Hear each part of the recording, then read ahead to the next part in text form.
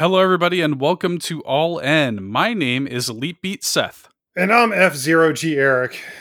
Who you talking to, Seth? Come on, help me finish moving. It's not. No, dude, it's time to do the show. All right. Okay. Just let me check that. News. Okay. What did I miss? I mean, there are some things to cover in the news roundup, of course, but now that you mention it, we should probably spend some time talking about some recent Nintendo rumors. It's kind of gotten a little out of hand. Yeah. No kidding. But I see what you're talking about here in the notes. Well, while I was driving, I certainly did have plenty of time to think about my top 5 Zelda games this week. It was difficult, but those dastardly Nintendo pals threw down the gauntlet, so we had to answer the call. Oh, yeah, and I can't wait to do that top 5. I think our lists are going to be really interesting, but don't forget, man, we've also got an interview with Conrad Grinheim this week about his upcoming Paper Mario meets Undertale adventure game, The Outbound Ghost. And now that you're all settled and we finally got you moved down to Florida, Yeah. I think it's time to do some interviews. Sounds good. It's been a crazy week. I was the outbound Eric this past week. So glad to be almost done with this move. And honestly, now you've got me wondering if my new condo was haunted. I think I might need to grab some crystals or some holy water, burn some incense or something in here. Oh, dude. Okay. Well, while he's off doing that, I'm going to go ahead and get the intro started, guys. It's time to go all in.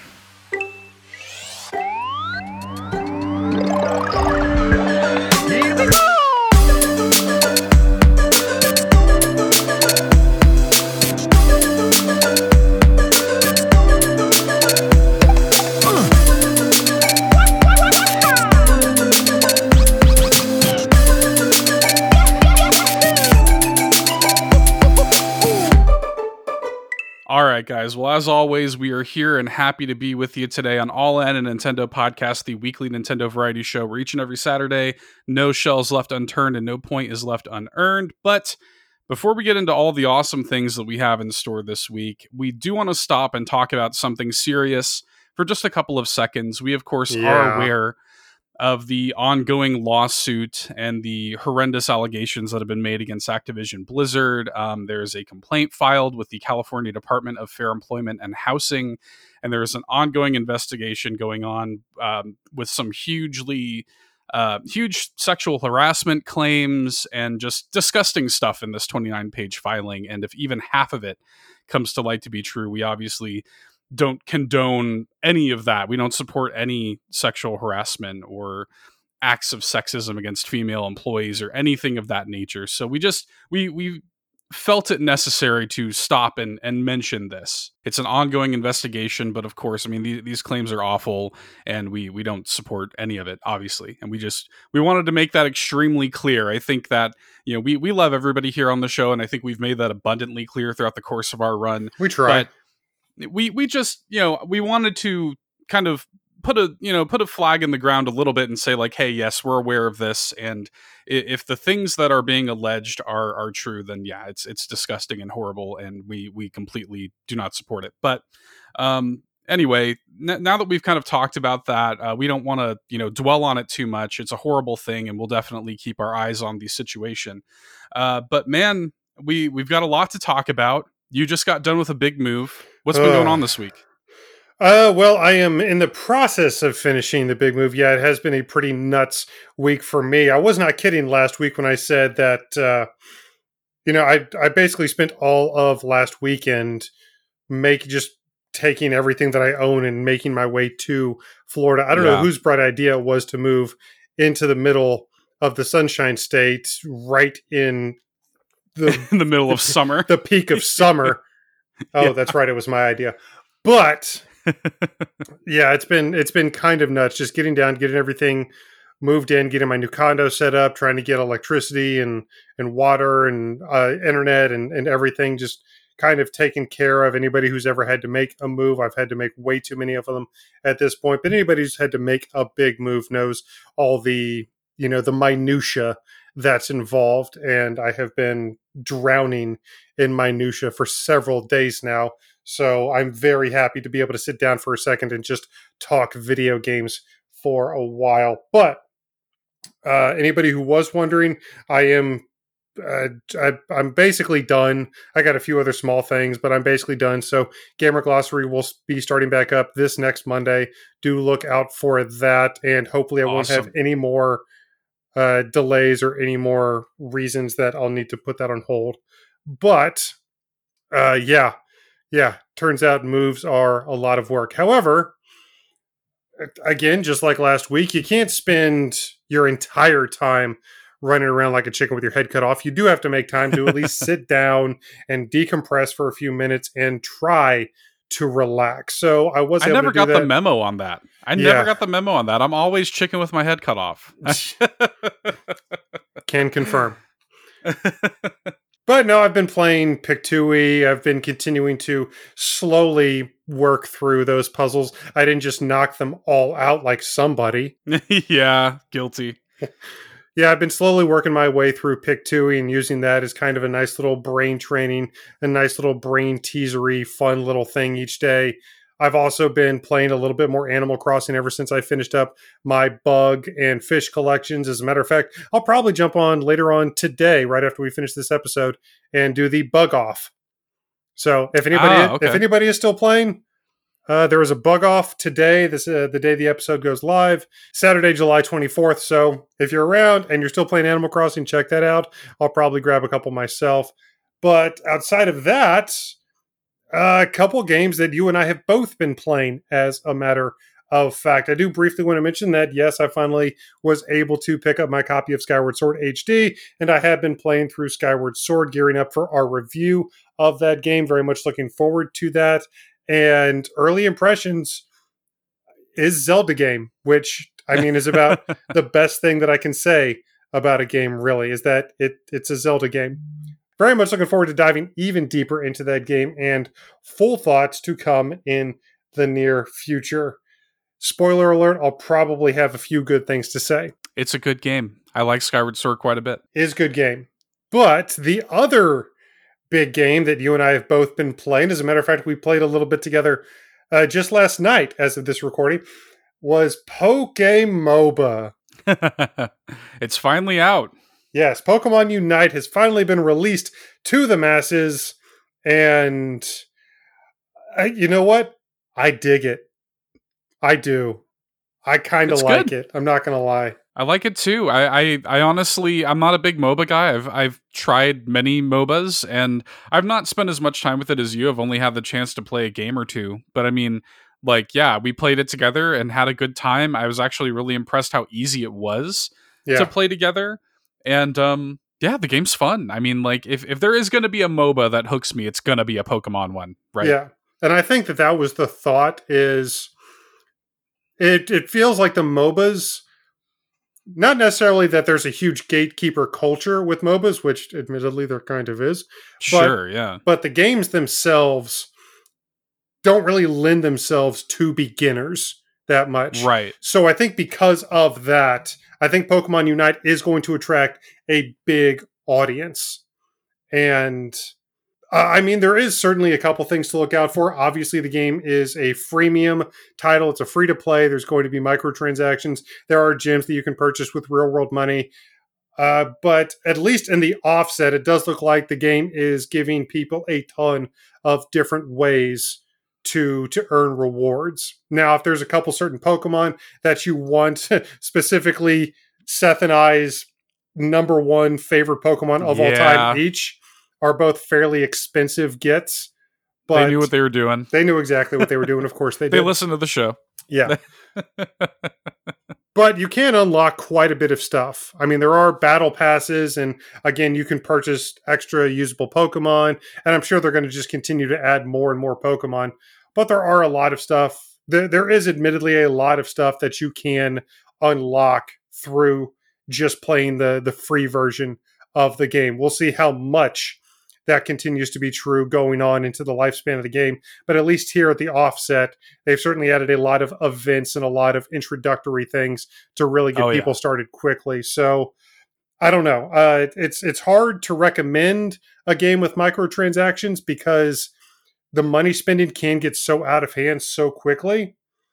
but I certainly don't feel, at least right now, even though I would love to get Lucario, I certainly don't feel like I'm being forced to spend real world money to have a good time with the game. I'm having quite a bit of fun and finding quite a bit to do with just the base version. And the battles themselves, I think, are really interesting. Seth, you and I did run into a battle last night where we just kind of got the floor mopped with us. And yeah, we did. We did kind of wonder whether or not some of the people on the other team had maybe purchased equipable items, if maybe there was a little bit of a pay to win thing going on. I can't really confirm that right now. I don't know how strong that's going to play into it. But outside of that match that I played with Seth, I've played several other matches where, as a matter of fact, the one that I played with Seth is the only one that I've lost so far. I've been doing pretty well. What are you trying to say? Well, I'm just saying get good. That's really all I'm trying to say. But it's a free download, so there is certainly zero risk on the offset. Right. But again, do be aware, yes, it is a free-to-play title with microtransactions. So especially if you are a parent who is letting their children play this game, because that's obviously who this game is really for. It's supposed to be an introductory MOBA, really. So a massive part of this game's audience is going to be the younger generation. So if you are a parent letting their kid play this game, just like Fortnite, it is very strong in the microtransaction category. So do be aware of that. But yeah, as long as you make it so that your kid can't rack up a $1,000 credit card bill, sure, let them go to town. I think they'll have a lot of fun with it. I'm having a lot of fun with it. It's a simple, easy game to get into, but I'm having, again, a lot of fun with it. So try out Pokemon Unite, available now on the eShop. Yeah, I like it too. I mean, I think it's going to be a really good introductory game into the kind of MOBA world, the way that they've streamlined a lot of the upgrade paths and things like that. Because I've had my little stints with games like League and TFT, and there's definitely like a meta to it. And I'm sure a meta will reveal itself with this game eventually, but they've streamlined a lot of the annoying parts of MOBAs. So I'm impressed with it. I'm looking forward to playing more. I just really hope the meta and the fan base for Pokemon Unite doesn't start to get, as toxic as many other games like this famously are. Sure. Yeah. That's that's definitely at risk. And I think that they'll have a lot of work to do in terms of updates and the amount of things that players can experience for free. And that's going to really kind of govern the success of the game. How much can I get out of it without having to pay? How often are you going to be rotating new content into the game? So we'll see. I'm looking forward to continuing to play the game and seeing where it goes. And the last thing that I will talk about really quickly is I was hoping to be able to go see it last week. Unfortunately, that didn't happen because of all the craziness going on with my move down here to Florida. However, I was this week finally able to steal a couple hours and go see Black Widow at the theaters. So cool. I enjoyed it.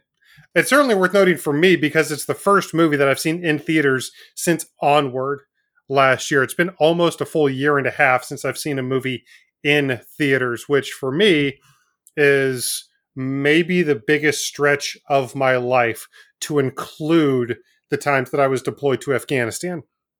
Yeah, me too. So obviously there is a very good reason for that. But yes, very happy to have gone to see my first movie in a theater in almost a year and a half. I enjoyed it. It wasn't as excellent as many other MCU offerings, especially the Avengers movies, and especially a lot of the ones we've gotten in recent years, like Black Panther and Infinity War and Endgame. But right. But it was still really good. I mean, a good MCU movie is still really good. So if you're into the MCU, obviously I've talked enough about it this year because of WandaVision and Loki and Falcon and the Winter Soldier. But Black Widow is just another really interesting addition to the canon. It does answer a couple very interesting questions, specifically what happened during the Budapest mission. There's even actually a couple other callbacks to that original Avengers movie when it comes to Black Widow's history. So really, really interesting. I certainly won't spoil it, but there has been a little bit of discussion about something surrounding the main villain Taskmaster. But, But you know what? Yeah, I'm okay. I didn't hate it. So that's all I'm going to say. I don't want to get any deeper into that because I feel like I'd be entering spoiler territory. But yeah, Black Widow's out now. It's available, I think, on Premier Access on Disney Plus as well. But try to get out. Try to go to a theater. Get out and about. Let's get back out into the world, people. But actually, honestly, there was another movie that I was thinking about seeing, but maybe it's a good thing I didn't, Seth. You had to bring it up, didn't you? You just had to bring it up. I'm sorry. Dude, that message you sent me after you finished it, I about died laughing. Okay, guys. So, all right. So, I didn't see it in a theater. I too. This is like you said, probably been the longest stretch of my life. I'd never really stopped and considered that. This has probably been the longest stretch of my life I've gone without seeing a movie in a movie theater, because the last movie I saw in theaters, I think, was Sonic the Hedgehog. Oh wow! I think that's the last movie either that or maybe Birds of Prey. It's been a long time. In any case, it was last February that I saw a movie. So yeah, long time. And I decide I've seen movies, of course, since then by way of things like Disney Premier Access and HBO Max. And the movie that Eric is referring to is the movie that I mentioned last week on the show I was going to watch this week, and did, Space Jam: A New Legacy. And it's not good at all. It's one of the worst movies I think I've ever seen. It's really bad. And I'm not one of these people that just likes to crap on movies. I go into every movie wanting to love it, right? And I'm a very positive person overall. Yeah, we pride ourselves on being a fairly positive podcast. Yeah. So. Yes. And I want to go into all, especially this one, because you know how much I love the first Space Jam. Yes. Yes, it's got a very special place in your heart. Totally. And the message that I sent you, and I think this is going to be the line that I kind of have about this movie, is that Space Jam: A New Legacy genuinely makes the first movie look like Citizen Kane. It really does. The story is so stupid, so supremely stupid. And it actually took about a minute and a half for that movie to actually make me really angry. There's been a lot of discourse online about the misrepresentation of the Game Boy in the movie's opening minutes, but they actually make a strict anti-video game stance really early on in the film. The crescendo moment, the final act of the movie, is literally an hour long. The actual basketball game itself is more than half of the entire movie, and it is the most plotting sequence of events I think I've ever seen in a film. It's not funny. It goes out of its way. The movie actively goes out of its way to just ruin your perception on all of these WB properties that you love, but also the first movie. There are multiple points in this movie where they acknowledge that they could have done something cool to reference the first one and choose not to. They actively choose not to. I feel comfortable saying this. This is not a big spoiler, but characters from the first movie appear and they literally just pop. I'm not joking. They pop up on screen for 2 seconds and then that's it. They don't even say anything. And then they even have the opportunity to bring Michael Jordan back, and they build it up, and then they immediately deflate it for a joke, and not a funny joke whatsoever. It's the most awkward thing you've ever seen. And then you have all these characters that they've brought in from all these other WB properties, like Pennywise and King Kong and the Iron Giant and stuff like that. And they're literally just in the crowd watching the basketball game. They don't do anything. They just sit there and watch it. And they have characters like the Penguin and Riddler and stuff like that, but they're these total Spirit of Halloween costumes. They look terrible. There was no budget put behind those costumes at all. I couldn't believe how bad this movie was.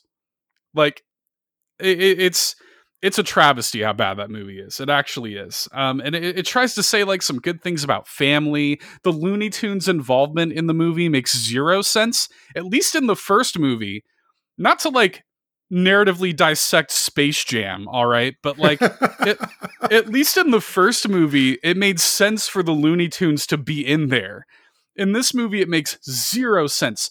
There are two saving graces about this movie, and this is the last thing I'll say, and I promise I'll move on from Space Jam.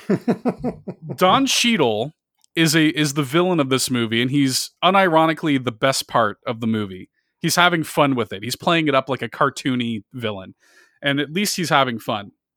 So he's great. And then there is a authentically really good and funny scene involving Roadrunner and Wile E. Coyote in Mad Max, in the world of Mad Max Fury Road. That scene is genuinely hilarious, and it's like the one fleeting moment of joy in that entire movie, and I wish the entire movie had that tone. It was so funny, and like that actually made me laugh really hard. But you know, that's such a fleeting moment, like the one good scene in 2 hours of suffering. Yeah. Anyway, not a good movie. So would you recommend Space Jam: A New Legacy, Seth? There's a part of me that recommends it on like a a bad movie, kind of the people who like to have a few drinks and watch The Room or something like that, you know, like in that kind of bad movie enjoyment. But no, it's really bad. Like it honestly, I struggle to think of a movie in recent memory that I disliked more than Space Jam: A New Legacy. It's bad. But thankfully, blessedly, the other things that I have done this week have been much, much better than Space Jam. I want to talk about a couple of things real quick. So obviously I've been playing a bunch of Skyward Sword. Is a good game. We're going to talk about that much more later once we've both had the chance to spend a bunch more time with it. I finished It Takes Two, which I talked about briefly last week on the show. I'm not going to get super into it because this game is not available on Nintendo Switch yet. I hope it does. Please bring it to Switch. That game is excellent and is probably my current favorite gaming experience I've had this year. It's really good. Like, I really loved it. If you've got the opportunity to play It Takes Two, do it. Especially if you've got a co-op partner. I played through it with my cousin, and it was phenomenal. Like, genuinely one of the most impressive gaming experiences I've ever had. In terms of gameplay variety, Mario Odyssey is really the only game that I can think of that maybe possibly has as much successful gameplay variety in it. Like how in Mario Odyssey you can throw Cappy and, you know, capture, so to speak, these characters and embody them, and they each have their own little gameplay mechanics behind them. Like, It Takes Two is throwing new gameplay ideas at you constantly over its like 10 to 12 hour runtime. And it's, I swear, you're not doing the same thing for more than like 15 minutes. It is breathless. And all of it works. Like, nothing was a bummer. Nothing was like, oh man, like I wish I wasn't doing this. I wish I was doing something else instead. It was all good. I couldn't believe it. Like, it's a very impressive game, to say nothing of the kind of deep story it's trying to tell. It features one of the most horrific scenes in any video game ever. If you've played It Takes Two, I'm referring to the cutie scene, and you'll know exactly what I'm talking about if and when you play It Takes Two. That scene is horrific. I'll put it to you this way. I watched Midsommar that same night that we did the cutie scene, and the cutie scene was more disturbing than anything in Midsommar. Like, it's horrible. do want to watch that though. I really like Ari Aster's films a lot, but yeah, so like that scene notwithstanding, like that at that moment I was like, okay, these two main characters are irredeemable to me, but I still really enjoyed it. Like I said, probably my current favorite game of the year. I really, really loved it.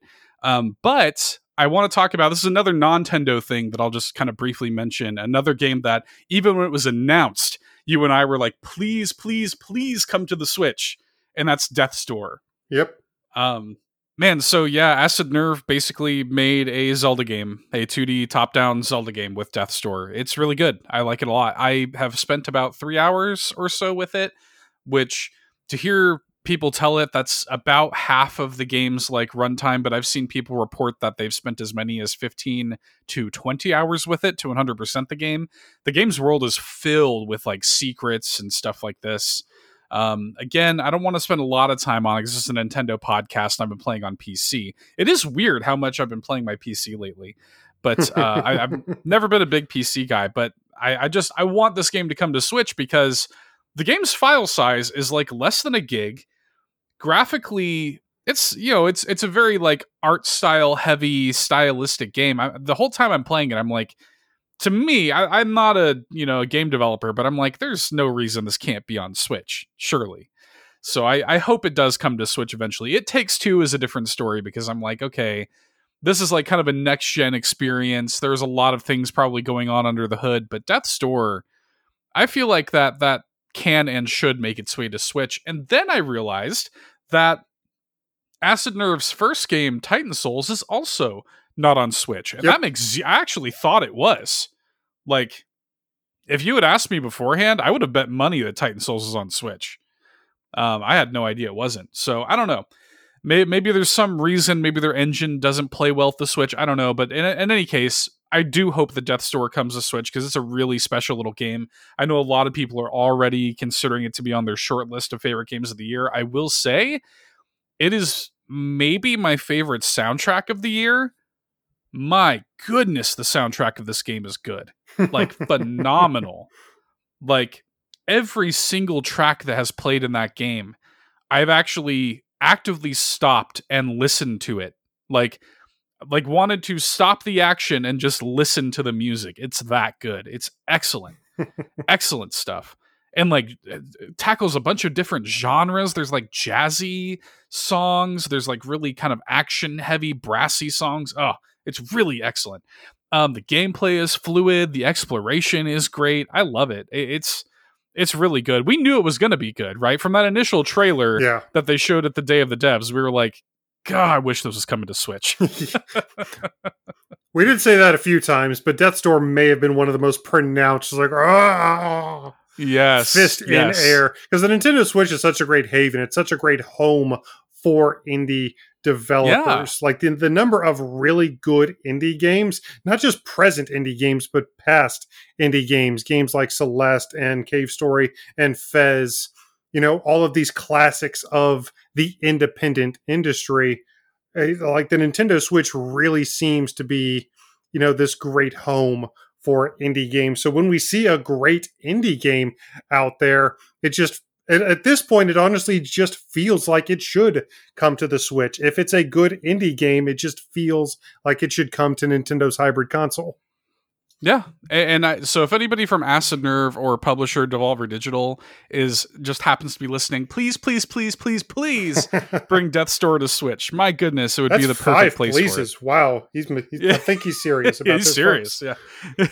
And again, it's got so much Zelda DNA. The game, I could see Titan Souls might turn some people off because, like, Titan Souls is a very difficult game. Death's Door is not. It's definitely challenging, but I would say that it's quite a bit more manageable than Titan Souls. And again, it's like a Zelda-like experience, totally takes inspiration from the Zelda series. It just makes too much sense. Please bring that to Switch. That's 6 pleases now. Anyway, that's Nintendo stuff. We have got a lot of news to cover and some really interesting things in the news roundup. So what do you say we get into it? Yeah, I honestly still can't believe that it's already been a week since our last show with my move, but apparently some stuff has happened in the past few days. Let's talk about it. Hey, listen! So Nintendo announced this past week that as of January 18th, 2022, the Japanese 3DS and Wii U eShops will no longer be accepting direct payments. This is via credit and debit cards. And I wanted to bring this up because I think there's a lot of air that needs to be cleared here. There's a lot of misreporting happening with this story. The eShops themselves are not closing yet. You can still use preloaded eShop cards or pre-existing account balance, so you could load it up on the website, for example, and pay for those games. In addition, this is only currently confirmed for the Japanese versions of these eShops, and evidently, I didn't even know this, but apparently, this has been the case for the European eShops on 3DS and Wii U for like 3 years now.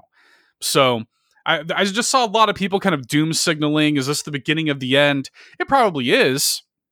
I don't think that the 3DS and Wii U eShops are going to last forever when we're, 4 years plus into the Switch's life.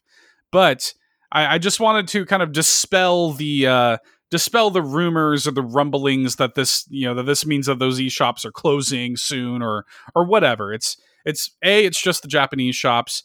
B, it's only direct payments via credit and debit cards. So it's not as big a deal as I think a lot of people are making it out to be. Well, that, and I mean, obviously, I mean, the Nintendo Switch is in its 5th year, right? So right. You're going to have to start phasing out the previous console. You're going to have to start moving on from those old servers eventually. Exactly. So, and no word yet on a lot of the American stuff. Again, this is the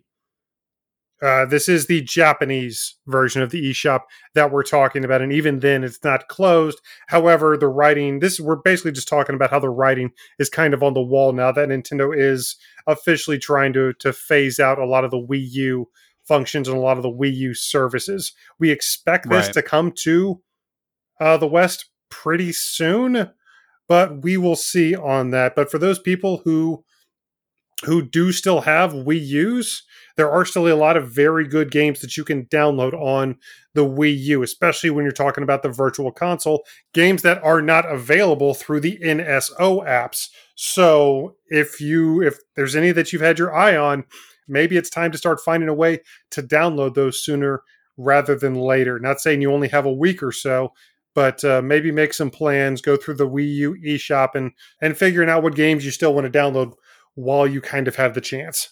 And actually, speaking of the NSO, we got news on the July update for the Super Nintendo NSO app on the Nintendo Switch, specifically just the Super Nintendo app. For I think the first time ever, Nintendo is not adding a new NES game in this latest batch. It is just 3 Super Nintendo games that we will be getting next week on the 28th. We will be getting 3 new games to the Super Nintendo NSO app in the form of Claymates, a mascot platformer, Jelly Boy, another mascot platformer, and then Bombuzzle, something. Bombuzzle, I guess. I don't know. I guess, yeah. Bombuzzle, something like that. What it looks to be an isometric puzzle game. All 3 of these super obscure titles. I think I was only vaguely aware of Claymates. Same, that's the only one that I kind of knew, yeah. Yeah, I wasn't really super familiar at all with Jelly Boy, and I don't think I had ever seen Bombuzzle at all once. So, again, this is something that we always seem to say when we're talking about these NSO updates, because Nintendo does release a lot of really obscure titles through this service, and I'm here for it. I'm happy. I'm glad, for the sake of game preservation at the very least, that we are getting stuff like this. However, Nintendo has always kind of balanced that out, especially for the past year or so. They have always kind of balanced that out with higher profile games, with games that are more traditionally classic titles. Stuff like the Donkey Kong Country franchise especially immediately comes to mind from a lot of the recent updates. So the fact that there's no NES title in this batch, the fact that all 3 of these are really obscure titles, I do think that's interesting, because the argument that I've made in the past is Nintendo still has so many, frankly, stone cold classic games on the Super Nintendo specifically that really should be brought to the NSO app. I was perfectly happy with them continuing to bring obscure and not very well-known games. I was perfectly happy with that. But the fact that they're bringing these as opposed to all these stone cold classics, as long as they've been balancing it out by bringing a really good classic game along with obscure games, I was perfectly okay with it. But now that they're moving, I don't want to say, this has only been 1 or 2 updates, but the fact that it seems like they might be moving toward more exclusively obscure games, I really hope they don't. I really hope they delve into that huge back catalog of fantastic games that people still want to see. Sure, keep bringing us obscure games like this, but yeah, drop Chrono Trigger with us, drop Secret of Mana with it, drop, Super Mario RPG with it. Drop Axlay with it. Drop one of these really great classic games that people are still pining for heavily. Maybe, if you're feeling generous, drop Earthbound. Keep bringing us these obscure games, but don't forget to also, drop a couple classics once in a while, please, Nintendo. Although, that being said, I am really interested and excited to check these out next week. Yeah, I mean, same. And yeah, we've been advocates for kind of these unknown games coming on to NSO and getting a chance to try them out. And sometimes you're surprised by how good they are. Games like Spanky's Quest come to mind. It's like, oh, that's actually a cool little game. Yeah, Spanky's Quest, Fire and Ice. There's a couple games that kind of surprised me. I'm not going to lie. Yeah, totally. And I think the problem is the infrequency of these updates. Like, if they were coming out and doing drops like this every couple weeks, even reliably once a month, I think would soften the blow quite a bit. Like, at least we have another chance in a few weeks or whatever. But these happen pretty infrequently. And then it's like, when we do, we get Claymates and Jelly Boy. Like, what? Like, what's going on here? And then flash over to the Japanese version of NSO. They're getting the first Shin Megami Tensei in their drop. So it's like, there's a bit of a disconnect there. I don't know. It's a little bit weird. I'm looking forward to trying them out too. I mean, look, I make a show called Keep Nintendo Weird. I love weird Nintendo games. And, there's no secret about that. But at the same time, it's like, yeah, I agree with you. It's like, drop something big in addition to it. Give us something to be excited about in addition to the excitement of discovery. So we'll see. Speaking of NSO, I did want to just, as a quick PSA, the massively successful Among Us is currently free to play. It's their new free to play NSO game right now through July 27th.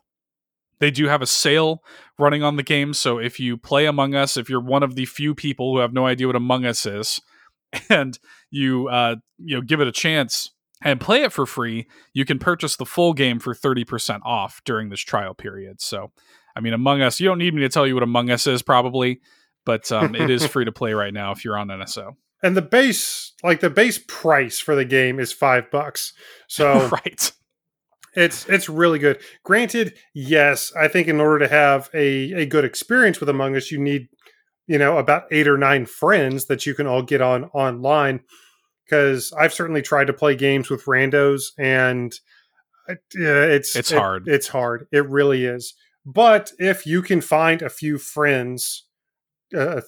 several friends, admittedly, but if you can find a few people to get online with Among Us, it is a fantastic game to play, a fantastic and cheap game to play online. Hours of backstabbing fun for the whole family. Yeah, totally. So definitely worth a look. Speaking of games making their way to Switch, though, speaking of retro games making their way to Switch, I wanted to talk about this for a brief second, because this was such a head scratcher to me. Square Enix held a Q&A this past week, specifically referencing the Final Fantasy Pixel remasters that they announced at E3 for Steam and mobile. And during this Q&A, they said that they will consider bringing the games to consoles based on demand for console versions of the game, which to me is like, hang on, are you guys just completely oblivious to what the reaction to that announcement was? Do you really not think that there is demand for these games on consoles? Like, what? The fact that all these remasters of these 6 Final Fantasy games are exclusively coming to Steam and mobile was probably the most deflating moment of Square Enix's entire conference for a large number of people, you and I included, Seth. Oh, yeah. That's probably my biggest disappointment of the entire show, to be honest with you. There's a few games that just really look like they should have come to one platform or another. When you saw all those classic Final Fantasy remasters, didn't that just scream Nintendo Switch to you?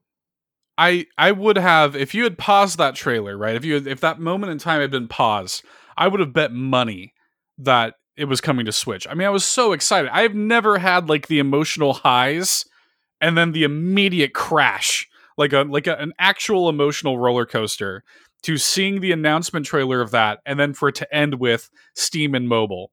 Like, what a tone-deaf decision that was. And the thing about it is, and this is something that I was talking to you about, is the fact that it just really feels like video game analysts, video game market and industry analysts, are just constantly being proven wrong about the way they're reading the industry. It blows my mind the decisions that are being made at the corporate level by these companies who are listening to these people that they're paying hundreds of thousands of dollars to tell them what's going on in the market, only for them to just be constantly proven completely wrong. And if it were just one or two things, whatever. But it just seems like every other day there's another just head scratching decision from one of these major video game developers and publishers. Like you said, they specifically said they would look into it if there was demand.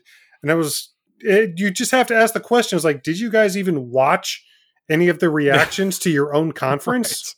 Did you guys even look at the discourse following your own E3 conference, and you wonder if there's demand? Yeah, are you completely blind to the reaction to that conference? Are you actually unaware that people want this on other consoles like Switch?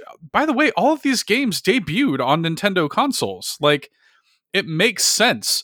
And the remasters themselves look good. They've talked about how they've redone all the character sprites, how Uematsu himself has rearranged all of the background music. Sound effects have been reproduced. They're putting effort into this, and they're stranding it on a mobile and PC market. It is actually baffling. It makes no sense to me. I could honestly probably talk for another 30 minutes. I could rant probably for another 30 minutes on, this is the reason that so many independent developers are having to do spiritual successors to all of these beloved classics from yesteryear, is because all of these industry insiders are telling these big publishers and developers nobody wants anything to do with these classic IPs. Nobody wants a Banjo 3. Nobody wants a new Castlevania, Metroidvania game. Nobody wants, a new Mega Man title. That's why the independent scene is having to really pick up the reins of so many of these classic IPs, is because for whatever reason, these major companies, these major developers are listening to people who are telling them that, it's all about new IPs now. Nobody cares about classic games anymore. Just pay me half the price of all these people you're actually listening to, and I'll tell you what's really going on with your fan base. Square Enix, Namco Bandai, Konami, I'm here. I'm available for hire. Just let me know. I want to help you guys out because you guys clearly need it with some of these decisions you're making. Rant over. I'm sorry, everybody. Well, we'll move on from Final Fantasy because it's clearly something that we're passionate about. Hey, maybe it will come to Switch. I certainly hope it does. But speaking of something that may potentially be coming to Switch, this has not been confirmed yet, but there is a very convincing image that is circulating around online right now, first reported by Nintendo Everything, and it is essentially an image revealing that Dying Light is potentially making its way to Switch. For those that don't know, Dying Light is an open-world zombie parkour game, and evidently this will be the Platinum Edition of the game that is going to include all 4 of the game's major DLC expansions. And again, developer publisher Techland has not confirmed this yet, but it seems legit. And if this is a thing, this is going to be another one of those games like The Witcher 3 where I'm like, how in the world are they going to have Dying Light running on the Switch? Like, I actually really liked Dying Light. I did not like Dead Island whatsoever, but Dying Light I thought was actually really good. And I will be fascinated to see if this ends up being confirmed. I will be fascinated to see how they even got this game running on Switch. I really will.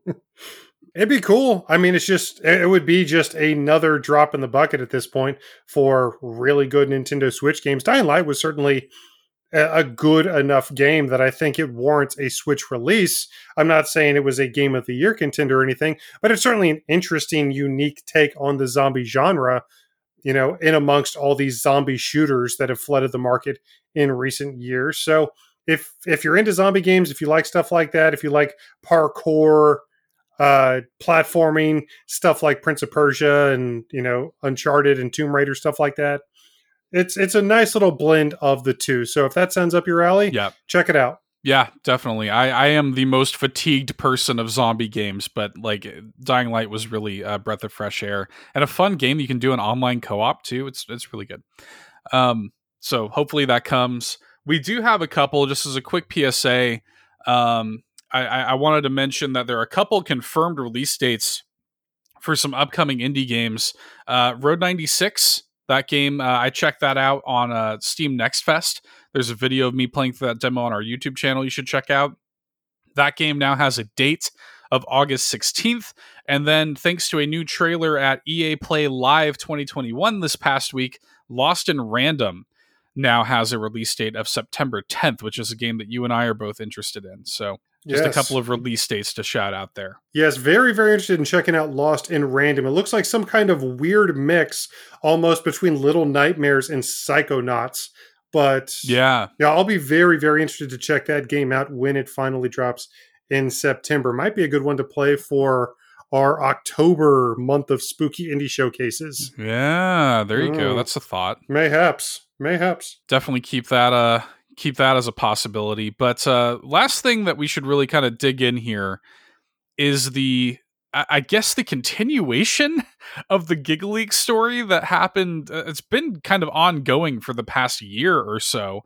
This Nintendo GigaLeak thing, again, we're not condoning piracy or hacking, Nintendo stuff or whatever, but some of these things coming out of these GigaLeaks is pretty interesting, and we've got kind of a new wave of it that we should probably stop and kind of mention for a second. I think some of the most interesting pieces that have come out of this, nothing of the like L is real scale that we talked about last time, but one thing that I really kind of wanted to point to was evidently Retro Studios, the Metroid Prime and the Donkey Kong guys, were at one time working on an action RPG based around Sheik. And there's now concept art that is floating around of this game. And evidently it was going to explore the journey of the last Sheikah, while Dark Gerudo were giving their 100-year birth to Ganon, I guess was the pitch description. And they were working on that for a little while, and the project was canceled, obviously. But this was going on from around the 2005 era, evidently, and we now have concept art for this canceled project. So that's kind of cool to see. You know what blows my mind about this specifically? Nintendo had a character. Sheik, of course, for those who don't know, is... Sorry, spoilers for a 25-year-old game, but Sheik is the alter ego of Princess Zelda from Ocarina of Time. Sheik being portrayed as essentially this mystical ninja superhero alter ego of The Legend of Zelda's title character. I mean, that spinoff basically writes itself in my eyes. However, Nintendo looked at that and said, you know what? I think we'll actually go with the spin-off of Tingle instead. Right. Yeah, Tingle makes more sense, right? That's the thing that blows my mind about all this, is apparently Nintendo essentially had a choice between doing an action RPG spin-off with Sheik, where you could finally actually play as The Legend of Zelda's title character. Right. And then they had Tingle's Rupee Wonderland or whatever. And they said, we'll go with Tingle. Yeah, makes zero sense. You've got a studio like Retro, which would have been a good studio to do it. Exactly. Coming off of Metroid Prime, doing that. Oh! Yeah, and Retro had a bunch of interesting projects in the works, like that Boo game that they were working on. Like, oh man, it would have been really cool to see some of these things come to fruition. I hope that these things kind of still stay in the pipeline, at least. Maybe something to revisit later. There's a bunch of other stuff in this GigaLeak wave that you can check out via Forest of Illusion. Early Wii Remote designs when it looked like an actual remote. Concept art for the Miis when those were being developed. There was about 25 seconds of Mother 3. A new Earthbound game essentially running on Nintendo 64, which I guess was going to be showcased at Space World. And that looked really cool. This is back from 1997. So that's pretty cool to see. But, that's the GigaLeak. It's always kind of interesting to see the things that come from this. And it puts us in a weird place. I remember I was talking to Kelsey Lewin about this when we interviewed her last year.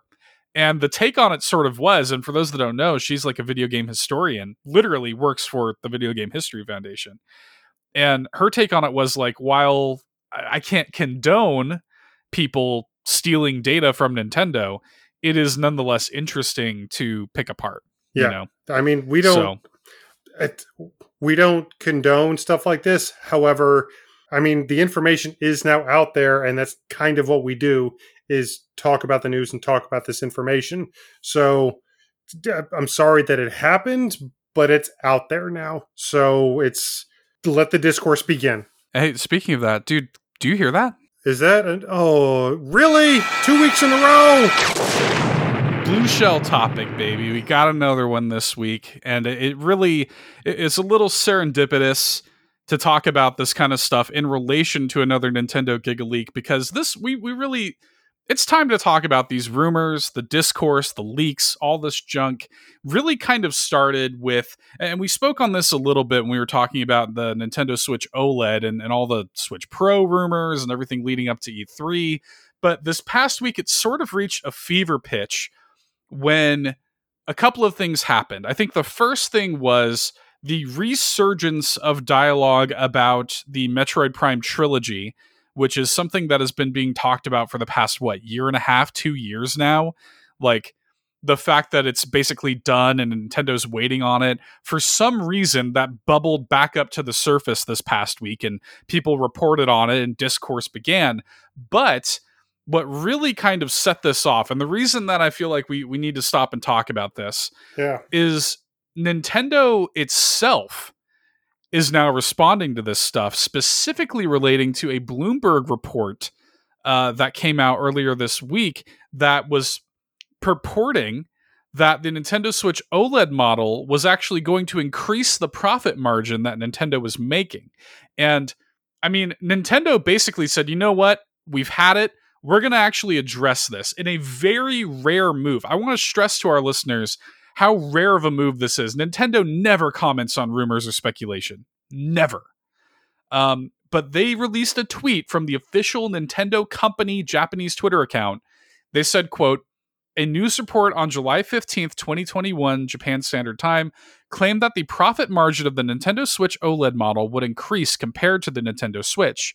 To ensure correct understanding among our investors and customers, we want to make clear that the claim is incorrect. We also want to clarify that we just announced that the Nintendo Switch OLED model will launch in October 2021 and have no other plans for launching any other model at this time." End quote. And basically, mic drop Bloomberg. I mean, that is the most articulate, most suave way of saying, stop lying about us, get out of our face. Yeah, they've had it. They're sick of it. Because obviously we do like to talk about rumors and leaks. It's fun to talk about rumors and leaks. Now, we do what we can to emphasize to you guys, to our audience, that what we are talking about has not been officially confirmed. I'd like to think that we do our best to talk about that. But, you know, there's a lot of stuff when it comes to rumors and leaks that's really fun to speculate about, really fun to talk about. But the Switch Pro rumors specifically were so omnipresent and they were so pervasive for so long. It just, there was going to be expectations. There was going to be these things that in the collective mindset of the audience, of the fan base, we just knew had to be true after so long. And it turned out that a lot of that misinformation, a lot of those leaks, a lot of those rumors, and a lot of the discourse regarding the Switch Pro, at least in my mind, was a huge part of, I think, the disappointed response that most people felt after the Switch OLED model was finally announced. So, especially given Bloomberg's newest report and Nintendo finally coming out and saying, guys, stop lying. Just stop. I think it finally, I think it was finally time for us to really address the whole idea and concept of leaks and rumors and where their place is, and maybe even where their place should be within the industry. because Right. we know they're not going away. Leaks and rumors are going to continue to happen. People are always going to try to be the first one to break new information. They're always going to try to be the first one to let people know so that they can establish themselves as credible journalists or credible influencers. There's always going to be people trying to leak information before it's officially announced. So we know that they're always going to be there.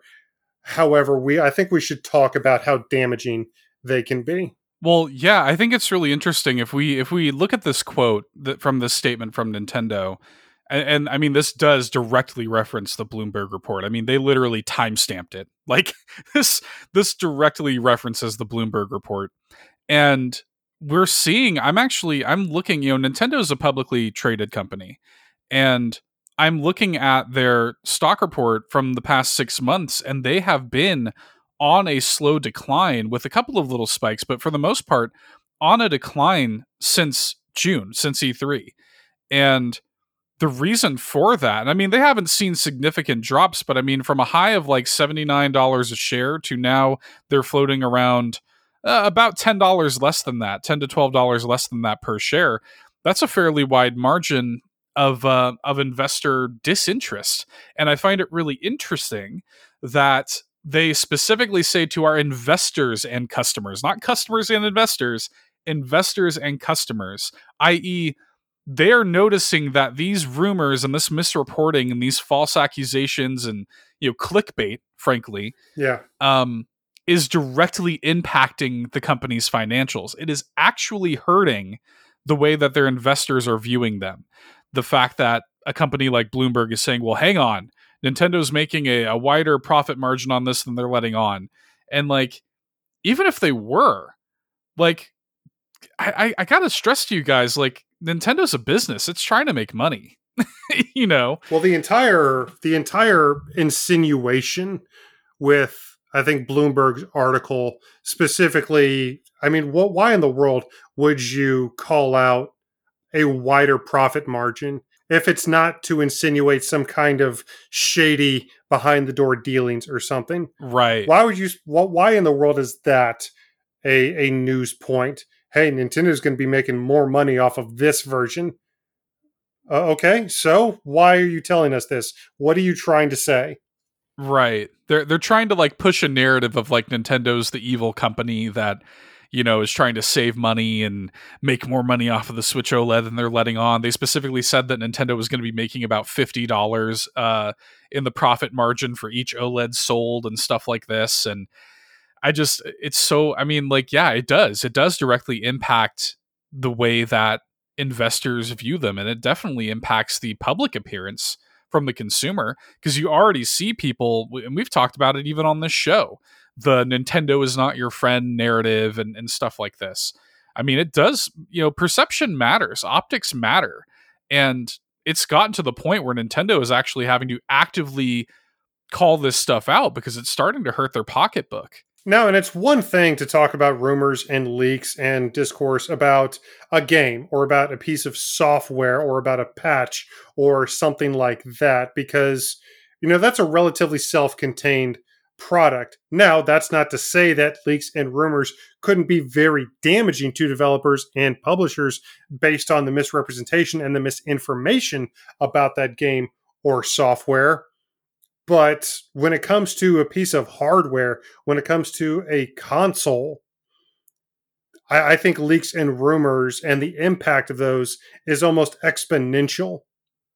And given how long all the leaks and rumors persisted about this Switch Pro, and eventually what we got was the Switch OLED model, and that was, something you and I talked about, is a big part of the reason that Nintendo just dropped a brand new hardware, an enhanced version of the Nintendo Switch. Why they just randomly dropped it with absolutely zero fanfare on us at 9:00 on a Tuesday morning was because, despite everything I've said about market analysts and about how companies don't watch the market themselves, Nintendo was very clearly aware of the perception of what their new piece of hardware had to be, and they knew that it wasn't remotely up to most people's expectations that had been generated at that point because of all the misinformation.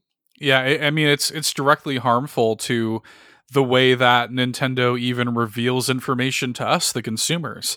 I mean, like it directly impacts that kind of thing. And yeah, and to touch on the Metroid Prime thing, also, like it's crazy how starved some of these news sites and stuff like this are for news stories. Where again, this Metroid Prime thing was being talked about for at least the past year or more, and you know we know that Nintendo probably does sit on some of these games, but who cares? They're gonna talk about this stuff when they're ready to talk about it. And I just found it kind of sad how some of these news sites chose to report on the story as if it was brand new, because they knew it would drum up more ire from fans, or they knew it would drum up a conversation and get people riled up or whatever. And yeah, it's clickbait, and it's harmful clickbait. It's like, I don't know, it's kind of gross to me. Yeah, well, I did start seeing a few people in response to more rumors and more leaks and more, it was specifically about the Metroid Prime thing. I did see quite a few people on social media say, "Is like, guys, we're done with this, aren't we? Are we still Yeah. doing this? Are we still like? There's zero, evidence of this. There's zero. It's all hearsay. The only reason that we even brought up the Dying Light thing is because there is a very credible image out there. Like Yeah. this isn't just some random person on Reddit saying one random thing. We're not going to talk about anything like this, anything potential, anything that hasn't been officially confirmed, unless we feel that there is a lot of weight behind it. Yes, now we ultimately were some of the people pushing a lot of the stuff about the Switch Pro. We didn't necessarily have the information. We were reporting on things that other people were saying, and we were talking about things that we would like to see from the Nintendo Switch.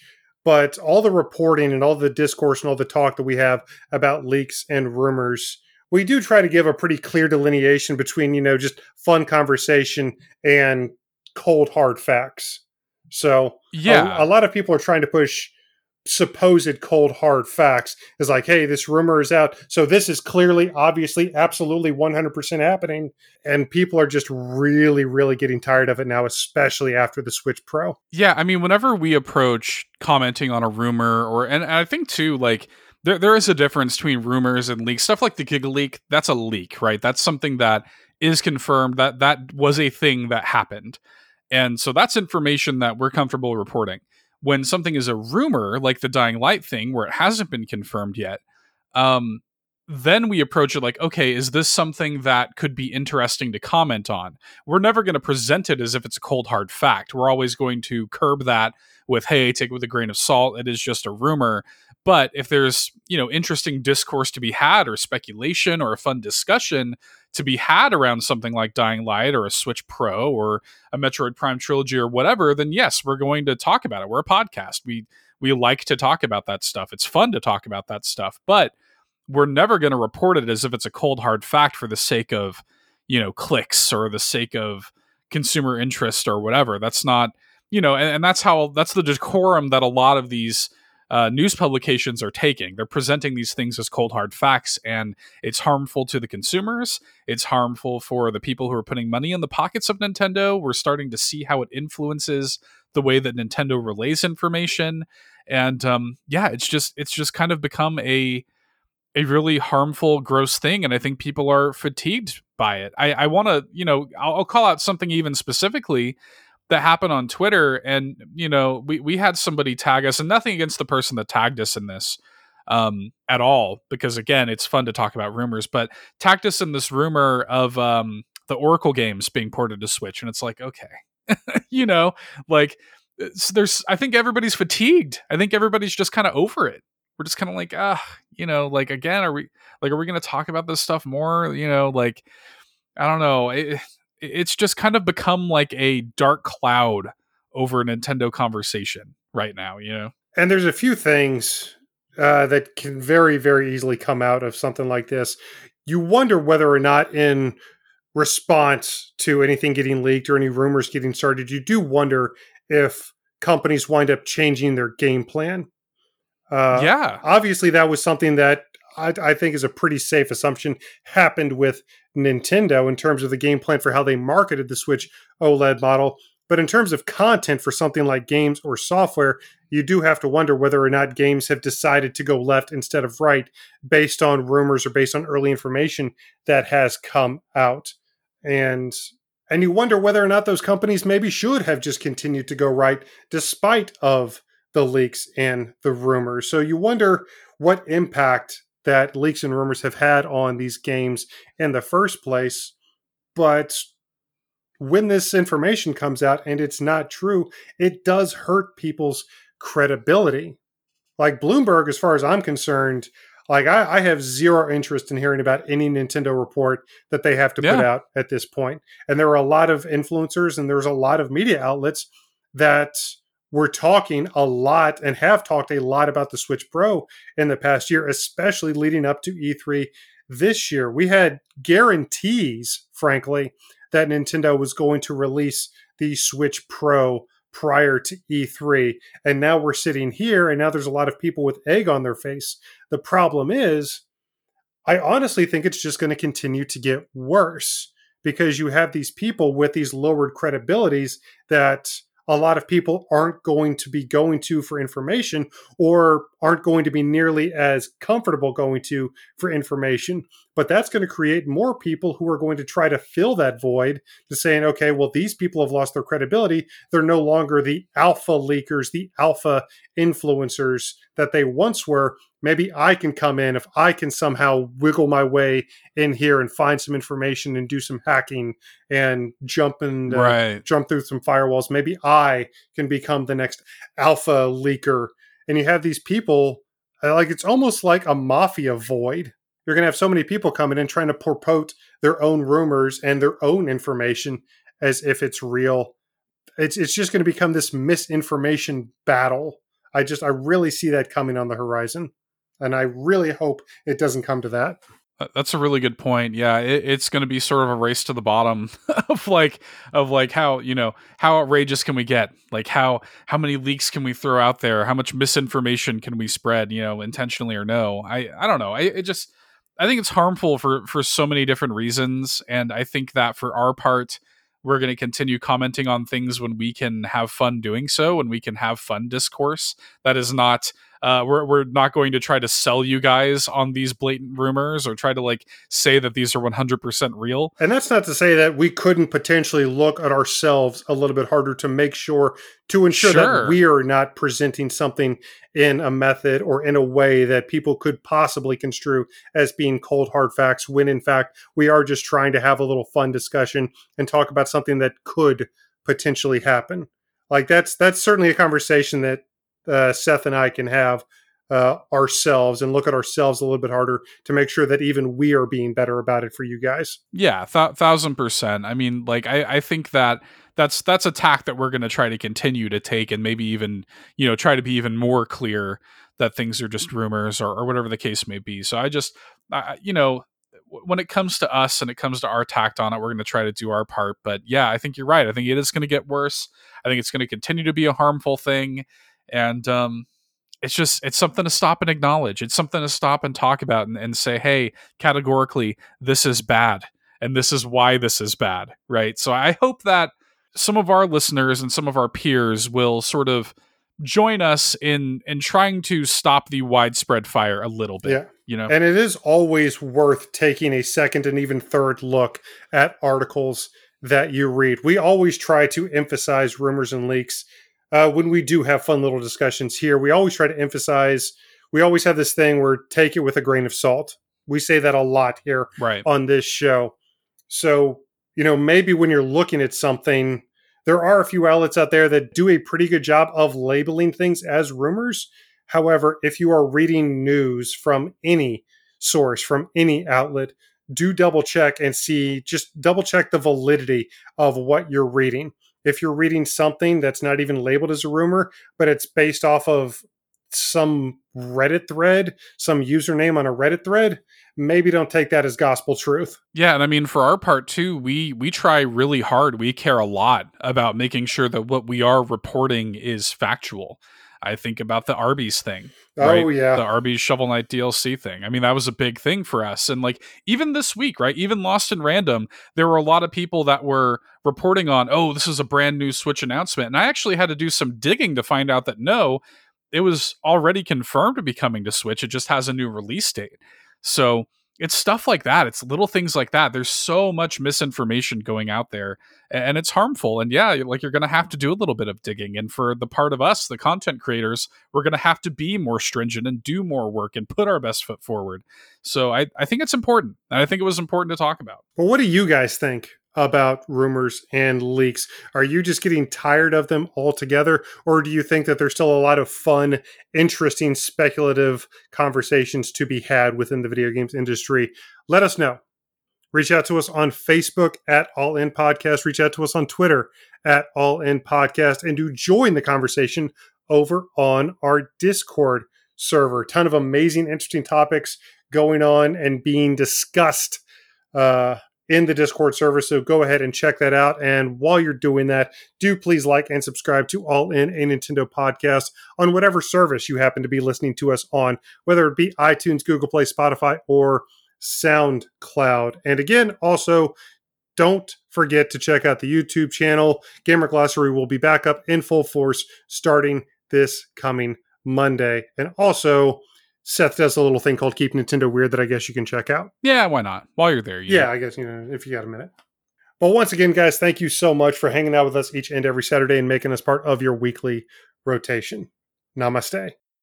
And it really isn't just a plug to try to get you guys to join our social media and to try to jump on our Discord channel, because we actually get into some really interesting conversations with a lot of our friends over Twitter and over Discord. As a matter of fact, our friends over at the Nintendo Pals decided to throw down the gauntlet this past week.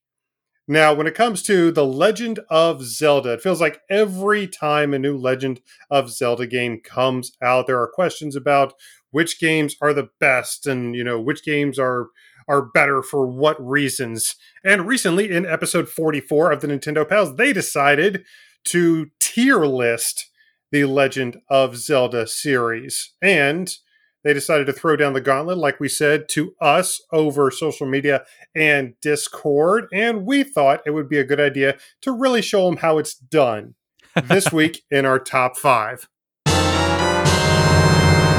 Yes, our buddies Andros and Micah over at the Nintendo Pals podcast.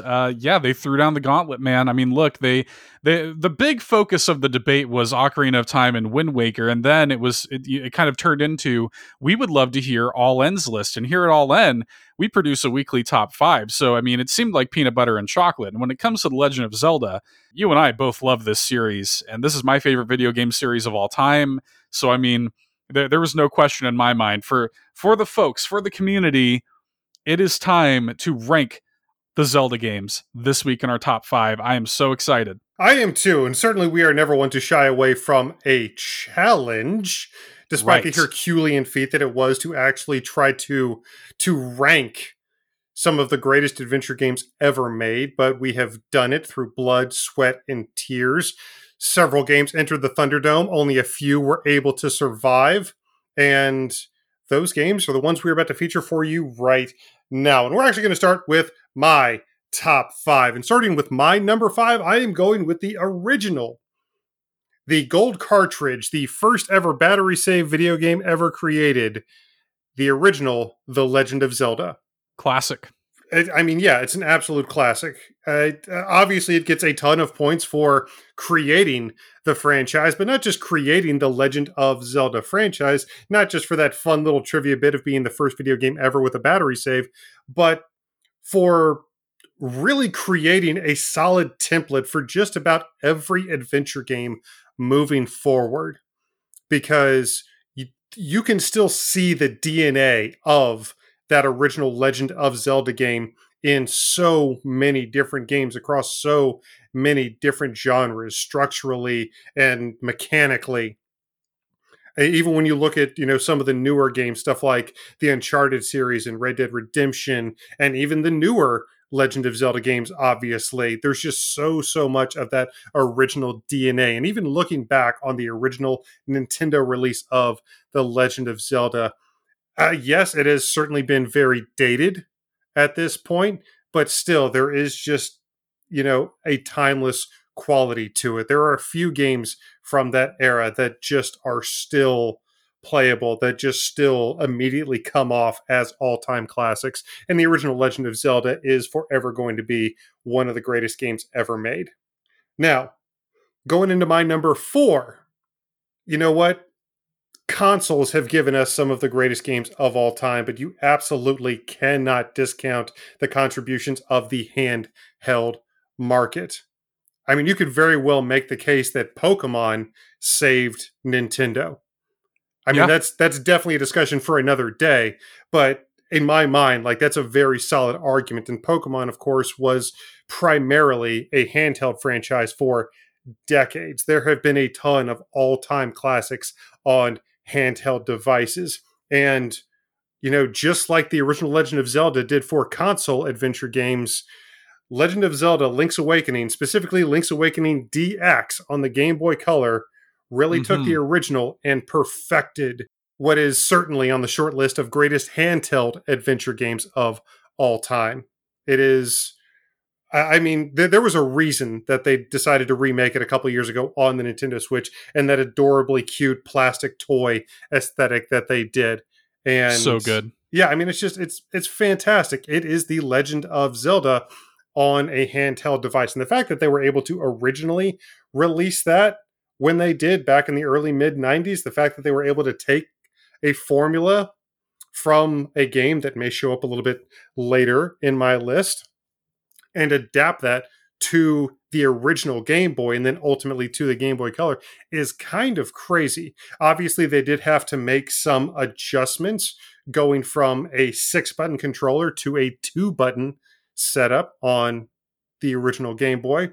But given everything that they were able to do with Link's Awakening, it is fantastic. As a matter of fact, we did a full retrospective on Link's Awakening a while back. You should definitely go check that out. The story of that game is absolutely fascinating in and of itself. Yeah, that retrospective was early on in the show's run. That's actually back on episode 8 if you want to go back and listen to that. Oh, wow. Was it that long ago? Wow. So good, though. Yeah, definitely go back and check out our retrospective on Link's Awakening. But going into my number 3, we're talking about some of the greatest games of all time. We're talking about some of the true gaming goats when my number 3 is Breath of the Wild. Mm-hmm. Breath of the Wild still on the short list of best reviewed games of all time on Metacritic. It is just, it was such an expansion to the series. They took the Legend of Zelda formula, the Legend of Zelda structure, and just exploded it out into this massive open world map that you can sink literally hundreds of hours into. I do have to knock the game a few points because of the Korok seeds. I mean, that's just, but you really can't take away from the fact that, again, it is one of the greatest games ever made. Just the implementation of the stamina meter of coming across any piece of the landscape. And if you have enough stamina, if you have powered Link up enough, like it's so great how organically it does it to where you come across these massive mountains, these huge pieces of landscape. And you're like, when I power up Link enough, I'm going to come back to this and I'm going to conquer this. Just how many different, parts of the map are inaccessible at first. Right. However, a lot of the times you don't even need to power Link up. You just need to find a long way around. There's just so many different ways to traverse this map. The size of the map, the stamina mechanic, there were so many things to love about this game. Yes, also, the fight against Ganon at the end, I think might have been a little anticlimactic for a few people. It was a little bit anticlimactic for me, which is why Breath of the Wild isn't in my top 2. But ultimately still, it was 150 hours for me of just a constant smile, of incredibly sharp, incredibly tight mechanics in an open, vibrant, wonderfully realized version of Hyrule against Calamity Ganon, and just 99.9% of this game worked absolutely flawlessly. And considering the scope and breadth of Breath of the Wild, that in and of itself is staggering. And Breath of the Wild 2, or whatever it's going to wind up being called, if it's Breath of the Wild 2 Skyward Sword, that cannot come soon enough. I absolutely want to jump back into this version of Hyrule and drop another 150 or 200 hours into, and I want to see Long-Haired Link. I'm really interested to see Long-Haired Link. It's Wand of Gamelon too, by the way. That's right. We broke that story a while back. I forgot about that. Yeah, news. Yeah, Breath of the Wild 2, Wand of Gamelon 2. But for my number 2, I think a lot of people are going to be wondering where this particular game shows up. I think a lot of people were thinking that it was going to be within the top 2, and sure enough, it is my number 2. When you talk about the greatest games of all time, for a lot of people, for a large part of the video game audience, it's just kind of understood that one of the greatest games of all time, and arguably the peak of the Legend of Zelda franchise, is the all-time N64 classic Ocarina of Time. Oh yeah. And it absolutely is. Just like the original Legend of Zelda revolutionized and perfected, the adventure formula for that era. Back in the mid-90s, when video games were taking the leap into the third dimension, and there were a ton of growing pains jumping into that third dimension. Like you guys growing up, when video games were trying to come into the third dimension, trying to figure out how to navigate that third dimension, that was a very difficult time for developers. Well, and I say awkward, it was awkward for the vast majority of us, but when you're growing up, there always just seems to be those one or two kids that somehow going through puberty just makes them even better. Like, not only do they not have to go through all this awkward phase, like, it just seems that going through puberty helped them in some way. That's really what it felt like for Nintendo, because between Super Mario 64 and Ocarina of Time, there really was no awkward growing pains for Nintendo during the 3D era. They absolutely hit the ground running with two of the greatest 3D games ever made, right as 3D games were even starting to become a thing. And just like you can see the DNA from the original Legend of Zelda in many games today, a lot of the mechanics and a lot of the ideas that were initially implemented in Ocarina of Time are similarly still being used in many video games to this day. It is just an absolute triumph in every respect. It remains, I think, the actual greatest reviewed game of all time. It's up there for sure. Yeah. It's on the short list. If it's not number 1, it's still on the short list of the greatest reviewed games of all time. I think it had an average review score of 9.8 or something. Just an absolute masterpiece in every respect. And I mean, I've got to give it its due. However, in my opinion, it's not the best.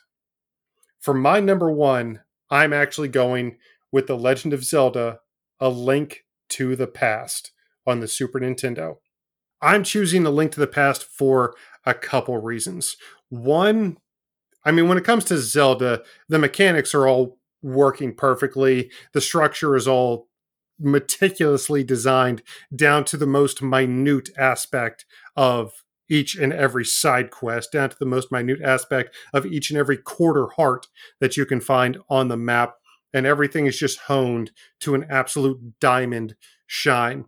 But there are a couple things that I just really, really like about A Link to the Past that put it just a tad over Ocarina of Time for me. One, the playability. Don't get me wrong, I love Ocarina of Time. It is this sweeping, epic adventure story, but there is certainly something to be said for a game that you can just jump into and start playing. And Link to the Past has only a couple lines of opening dialogue, and then you are just thrust directly into the game. There is certainly story there, but it absolutely puts the game itself front and center. You are very rarely interrupted in your quest, and that just creates this immense playability to the game. It's not something...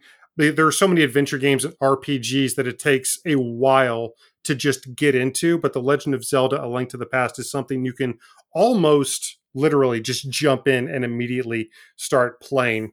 And the size of it also helps its replayability. in my mind. There are a lot of Zelda games like you're not going to replay Breath of the Wild too many times. You probably won't replay Ocarina of Time too many times throughout the course of your life. But I have replayed A Link to the Past probably 8 or 9 times.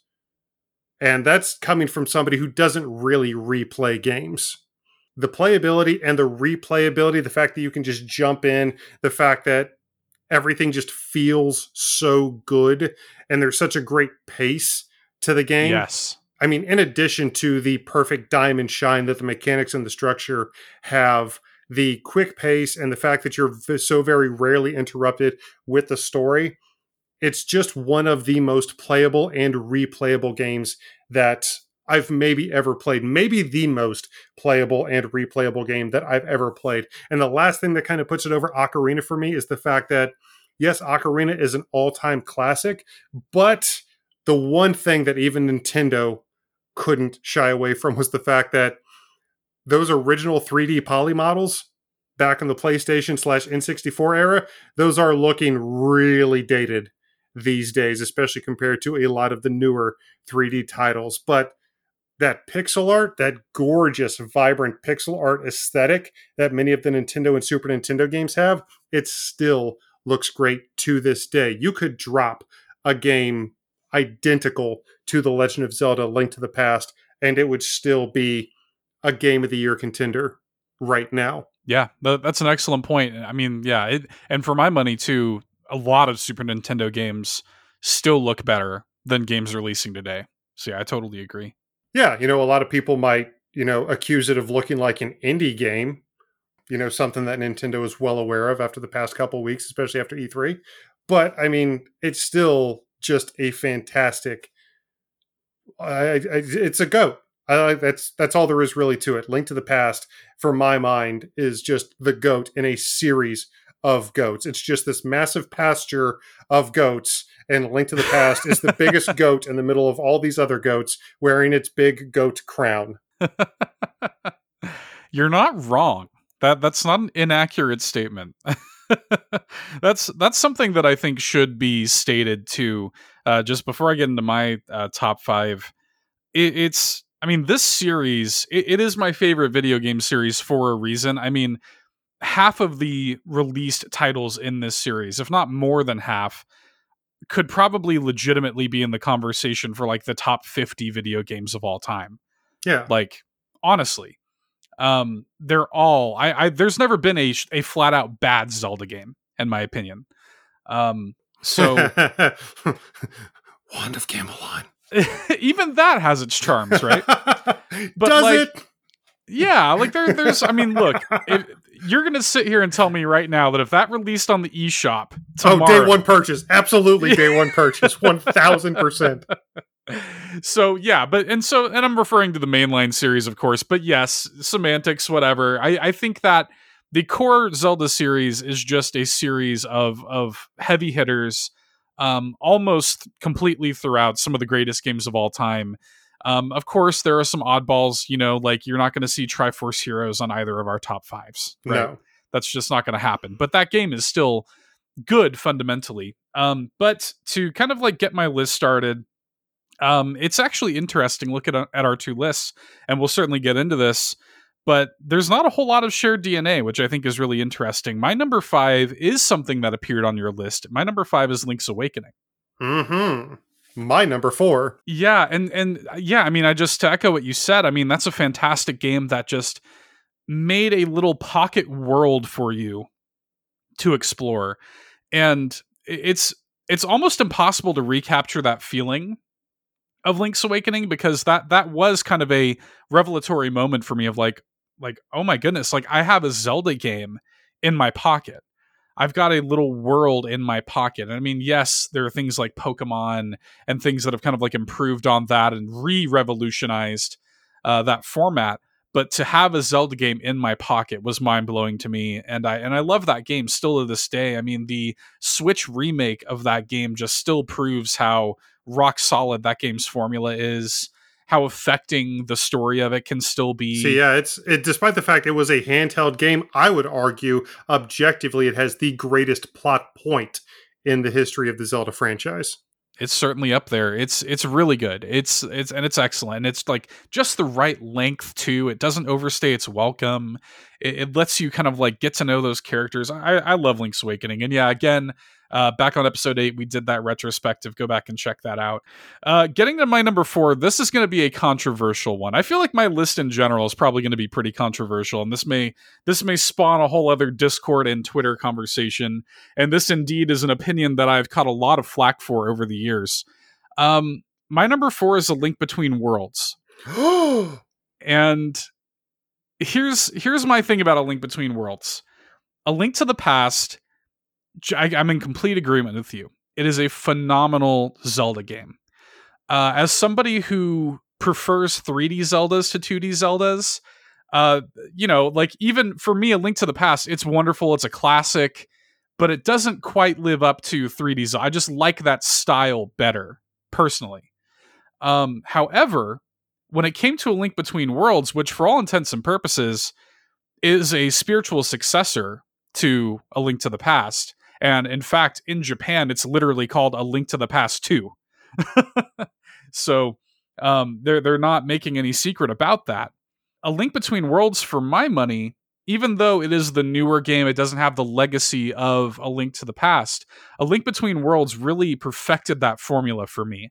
The design philosophy of A Link Between Worlds is so brilliant, and I don't think that I've seen a game tackle it quite as well. The item rental system that is in place in A Link Between Worlds, giving you a wide open scope. The fact that you can tackle those dungeons in the order that you want, and you can take those items in the order that you want, it was so freeing and so impressive from a design standpoint. I actually couldn't believe it. Like when I was playing it, I was like, how in the world did they pull this off? There's an argument to be made about like it being a little bit repetitive. It follows a lot of the same beats that A Link to the Past does. But for me, when I played that game, I was like, in so many ways, I think that this is actually the superior game. So that's my hot take. I've caught a lot of flack for that over the years, and I probably will still today. But that's my hot take. My number 3 is The Wind Waker. I love Wind Waker. I love it so much. There's no question. The whole argument, right, that spawned kind of the conversation was Ocarina of Time versus Wind Waker. And I've said my piece about Wind Waker. I think that it does a lot of things better. I mean, these are apples and oranges, right? These are both like 10 out of 10s. These are some of the greatest video games ever made. But for me, Wind Waker's combat is some of my favorite in the entire series. Honestly, maybe even beyond Breath of the Wild, which is way deeper. There's something about Wind Waker's combat that is so like cinematic. The way that the camera closes in, the punchiness, the musical notes that play when you land those attacks. Like something about Wind Waker's combat just feels so climactic and just so like up close and personal. I love it. The story of Wind Waker is phenomenal. Like one of the best stories of the entire series. The art style, of course, is gorgeous. I love the cel shaded look. It's timeless. It holds up immaculately well today. The music is wonderful. The dungeons are admittedly one of my least favorite aspects of Wind Waker. I think the dungeons are not as good as some of the other games in the 3D Zelda series, but still, that's really my only minor complaint. And then there's a lot to be said about like, the traversal on the boat is cumbersome. I've never agreed with that. Oh, the Triforce collecting was annoying. I've never really agreed with that either. But then they, of course, fixed that a lot with Wind Waker HD. So those complaints exist. But for me, I've just always loved Wind Waker. There's a lot of revisionist history now about Wind Waker, but I've always loved that game, and that's a very special game to me. Number 2, this is where I put Breath of the Wild. I think Breath of the Wild is phenomenal. And that original Legend of Zelda game for NES was the first video game I've ever played, an extraordinarily special game to me. But Breath of the Wild and literally had its genesis essentially as a mod for Zelda 1. It is the perfect realization of the ideas that Zelda 1 put in place.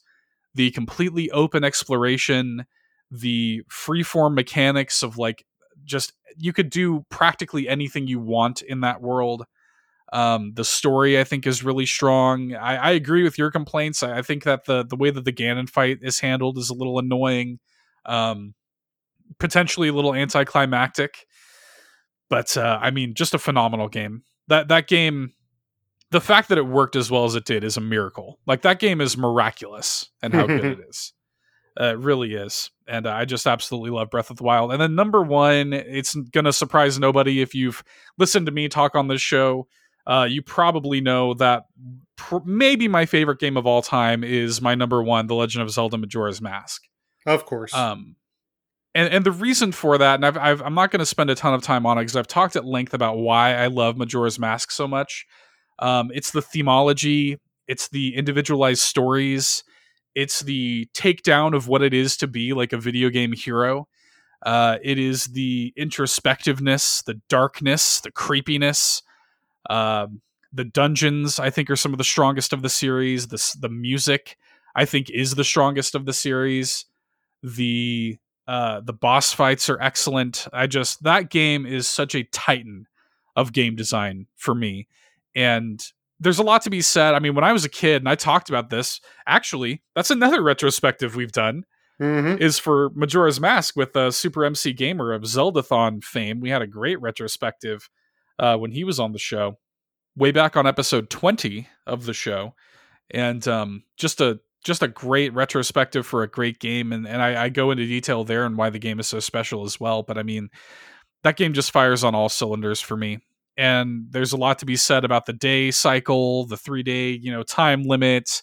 But that is so part and parcel to what makes that game so special for me. The inevitability of it all, the fact that you can't save everyone. I mean, I can go on and on about that game, but it's very, very special to me. And it's a game that has followed me through my life in terms of, like, when I was a kid playing that game, and I talked about this in the retrospective, but I didn't like it. I fell into that camp of people that don't like Majora's Mask, and it wasn't until I was an adult looking on it with fresh eyes that it just completely, it left me shaken after I finished it. I was like, my goodness, like, this game just knocked my socks off when I played it on 3DS. So yeah, that's my number one and maybe my favorite game of all time. So yeah, I think what's interesting here is we come into this with completely different perspectives with our lists, right? Yeah.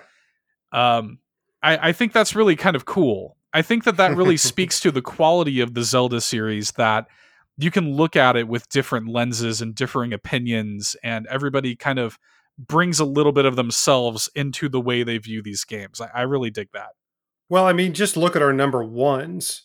I chose Link to the Past because of how easy it is to jump into the game and because it's so ridiculously playable and replayable. And your number one was basically the antithesis to that, because Majora's Mask is a very deliberate game, maybe the most deliberate game in the Zelda franchise, because of all the pre-planning and all the, all the extra steps that you have to go through to accomplish even the most menial things in that game because of the 3-day cycle. So, I chose my number one for basically the completely opposite reasons that you chose your number one for. Yeah, which is fascinating, right? Because, yeah, I mean, you're right. Like, everything in Majora's Mask requires that you give it your all, and it's not a pick up and play, easy experience. And I agree. That's another thing that I love about A Link to the Past. But yeah, the complete opposite is why I love Majora's Mask. That's just fascinating. I just love the fact that one of the games that most people just consider objectively as, oh yeah, it's just one of the greatest games of all time. Ocarina of Time wasn't even in your top 5. Yeah, it's not. And I mean, like, that's something that I would probably get a lot of flack for. I think that Ocarina of Time, you cannot take away its legacy. And I think this is a big difference between the way you and I approached our list also, is that I really kind of, when I look at these games, and I think this is as a result of me just like loving the series so much, and I feel like I grow with it. And so I really try to, like, I guess, look at it from a standpoint of removing the legacy and the icon status of some of these games, because it is undeniable that Ocarina of Time is one of the most important video games ever made. Undeniable. Absolutely. And I'm not going to argue the quality of that game either, because that, again, it's a 10 out of 10. Like that game, these games are all amazing.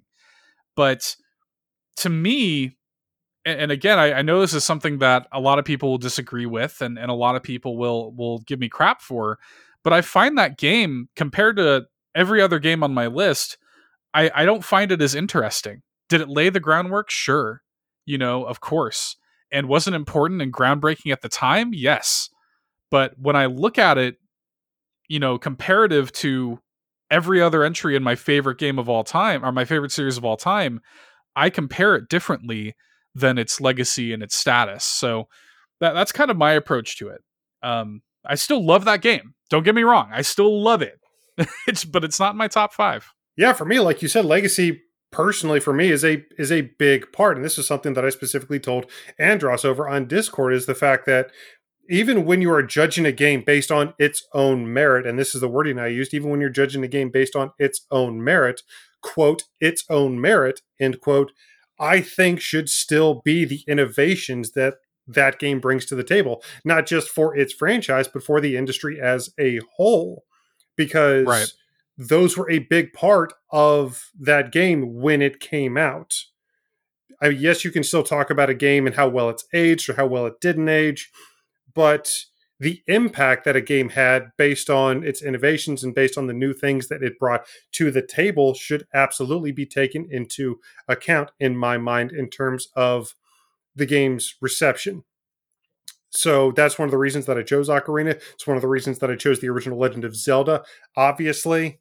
So yeah, I mean, legacy is a big deal. The impact and the influence that a game has should still be a part of that game. And the impact and the influence are certainly unequivocally there in a lot of the entries on my list. Yeah, and let's take a second, guys, to acknowledge the fact that we're not jumping down each other's throats. We're not saying, "Oh, you're clearly wrong, you're awful, and your list sucks," and this, that, and the other. Because this, it's different approaches to the same problem. I think that is something. And again, I'll just beat this down one more time. The fact that Zelda can pass through all of these different lenses is one of the reasons I think this series is so special. My favorite Zelda game is going to be different from yours. It's going to be different from Andros's or Micah's or whoever. And I think that is one of the things that I love so much about it. You could say a similar thing about the Mario series. So, I mean, that's something that is special about Nintendo. We bring our own perspectives into it. And that's something that I think should be celebrated, not looked down upon. But what about you guys? Obviously, we had very different top 5s, but what about all of you? We talked about joining the conversation. We would love for you guys to join the conversation. Let us know what you think the greatest Zelda games of all time are. So do that. Join us on Facebook, join us on Twitter, join us on Discord, and let us know what your favorite Zelda games ever are. And if I may point folks to the YouTube channel as a supplement to this top 5, because I love Zelda so much, and because this is a series in which I have actually played every game in the series, which is ridiculous considering how big it is. Yeah. I want to point folks to the YouTube channel because tomorrow I will be uploading a video of me actually ranking every single game in the Legend of Zelda series. Now, that's not going to be like the official all-in ranking. It's just going to be my opinion, and I'm going to talk through all of my choices and why they're being ranked the way they are. But yeah, if you want to hold me under the microscope and flame me in the comments, definitely go over to the YouTube channel and check that out. And speaking of The Legend of Zelda, in our Indie Showcase this week, we're actually going to be talking about a game that specifically references The Legend of Zelda as one of its major inspirations and influences, among many other games, and we're certainly going to get into that when we speak with the game's creator, Conrad Grindheim. And just a fascinating game that we're really looking forward to. So let's go ahead and talk about it. Let's welcome Conrad to the show right now, and let's talk about our Indie Showcase this week, The Outbound Ghost. Dear listeners, we are super excited to be hanging out with our very special guest this week. He is the creative force behind Conradical Games, and his upcoming game, The Outbound Ghost, is currently live and is enjoying great success over on Kickstarter. So please welcome to All In right now, Conrad Grindheim. Yay! Thanks for having me. Great introduction. Hey, thank you so much for joining us today, bud. How you doing? Yeah, doing well. It's a bit warm over here, but nothing too unbearable. So That's everywhere. That's everywhere right now. That's one of the things we were just talking about. Is I just transplanted my entire life down to Florida, so hot is I guess going to have to be my new norm now. I see. Yeah, that's not great, especially in the middle of summer. Probably. Yeah. Well, we're super happy to have you on the show, man. We're really looking forward to the Outbound Ghost. It's really kind of captured our imagination since seeing it there. I think I first saw it during a Wholesome Games Direct, and you know, all the stuff going on with the Kickstarter. I mean, it's been awesome to kind of follow the game's journey, and I guess just to set the stage for us, Conrad, how do you describe the Outbound Ghost? So it's kind of weird just because it doesn't fit into like a neat category. So how I like to describe it is it's kind of Paper Mario if it met Undertale, or more so than Undertale, like Undertale's philosophy of how the developers of that game kind of approach the gameplay, I guess. So there's a lot of variation in gameplay. It's not like you have this core set of mechanics, like this core battle system that's static and it never changes, and you just kind of go through the game. So I like to like adapt that fluid battle system from Undertale and implement it into the Outbound Ghost and apply it to all sorts of gameplay systems, not just the battle system. Right. Yeah, it certainly has a kind of unique take on all that stuff. And it really is kind of striking. There are not too many games where the protagonist is a ghost. I can only think of a few off the top of my head. I mean, how did the sort of like premise of the game take shape in your head, and kind of like walk me through that how did you kind of arrive at the Outbound Ghost? Yeah, so it's honestly a really long story because it started as something completely different. It was a pixel art sort of RPG-ish thing, not even 3D at all. So it was just like your traditional pixel art top-down graphical style, and my intention was to make a game based on this idea of helping other ghosts go to the afterlife. So my main inspiration behind that concept, which is kind of the core pillar of the whole game, is Dragon Quest IX. So I really like that game. It's an RPG, right? Yeah. And so in the start of that game, you play as an angel who is like the protector of a sort of village, the guardian angel of a village, and you're supposed to like help the people who are there, but not only the alive ones, but also the dead ones that have not been able to go to heaven. And so the way you do that is through helping them quell, I guess, the turmoil they have from their past lives, because otherwise they would have already ascended. And so that's basically ripped directly from the beginning of Dragon Quest IX. And I felt like, that's just the beginning of the game. They don't really play with it anymore past the first couple of hours. And I just wanted to really expand on that. And that's kind of how it started in terms of story. And then the graphical style evolved very drastically over maybe the year and a half since I started developing it. And so it started as a top-down pixel RPG, as I mentioned. That wasn't really an RPG. Like, it looked like an RPG, but it wasn't an RPG.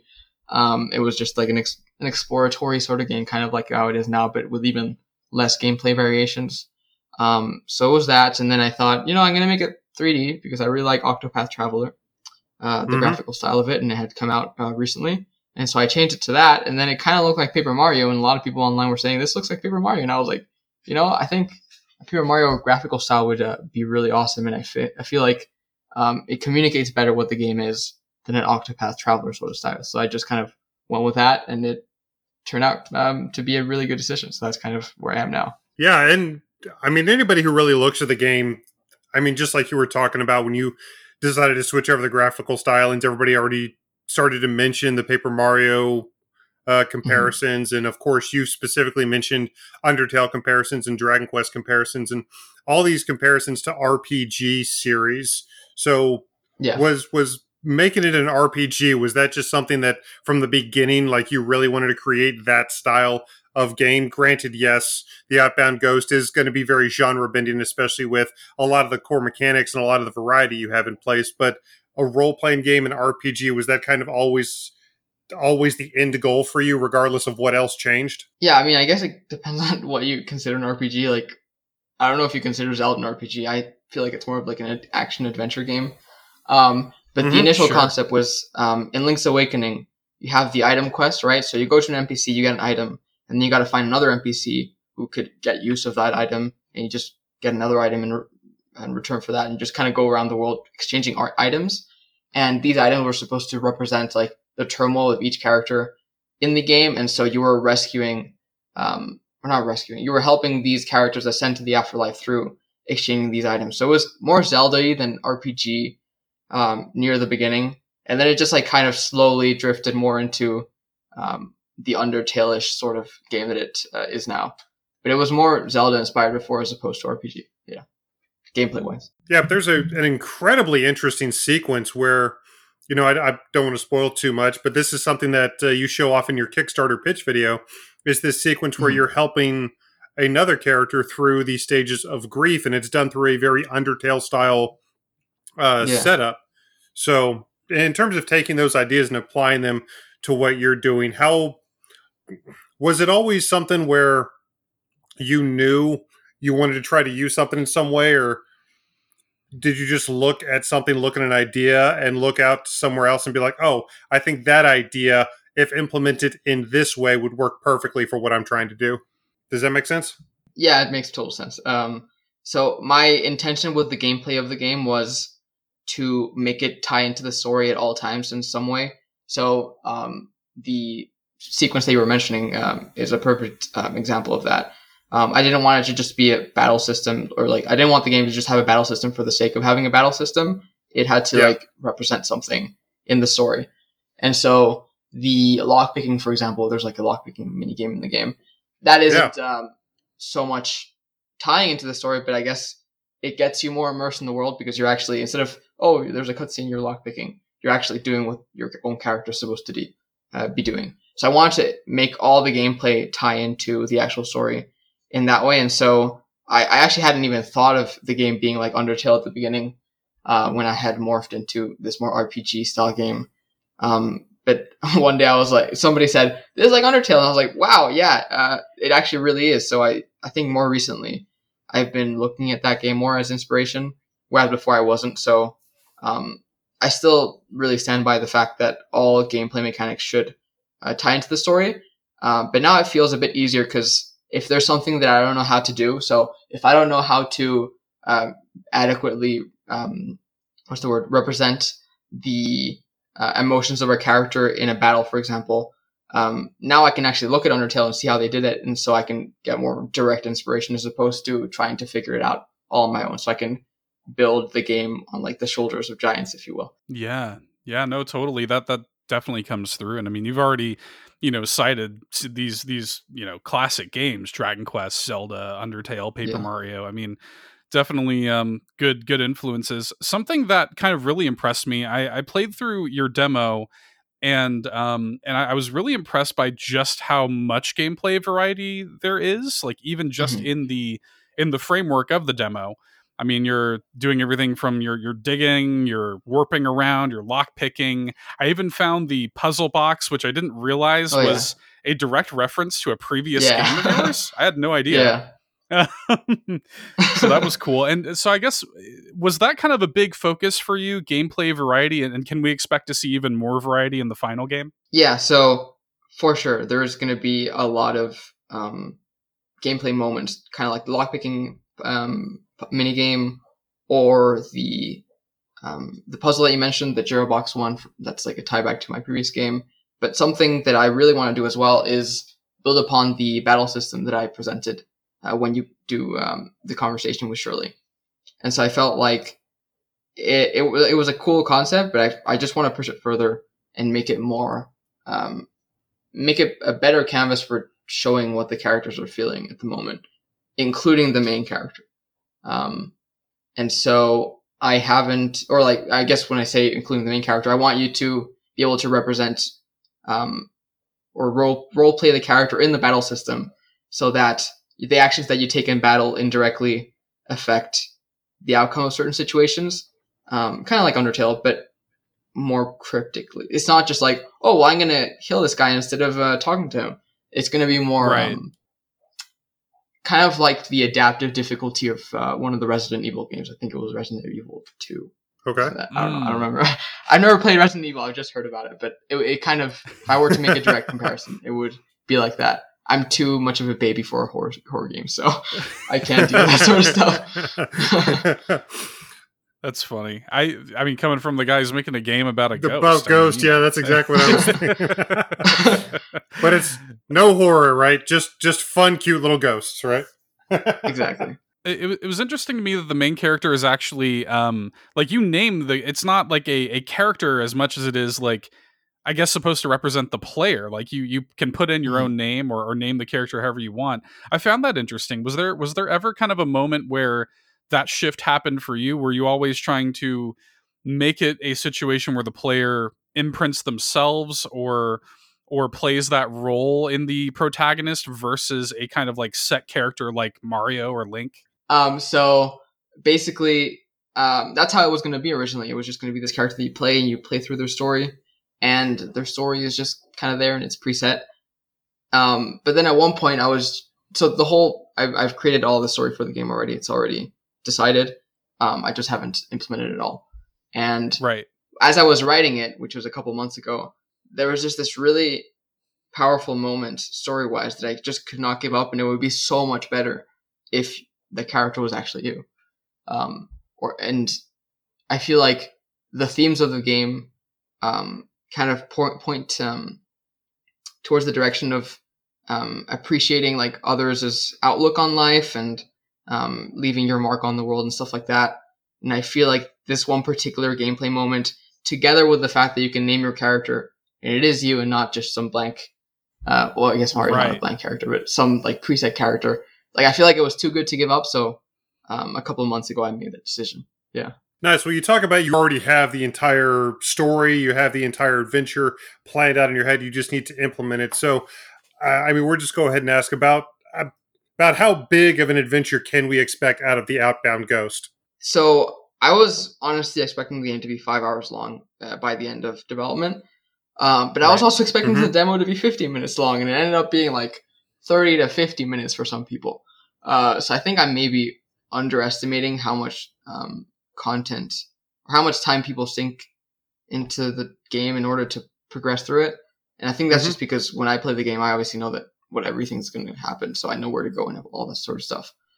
So I thought it was going to be like 5 hours, but I think it might be leaning more towards 8 by the end of it. Okay.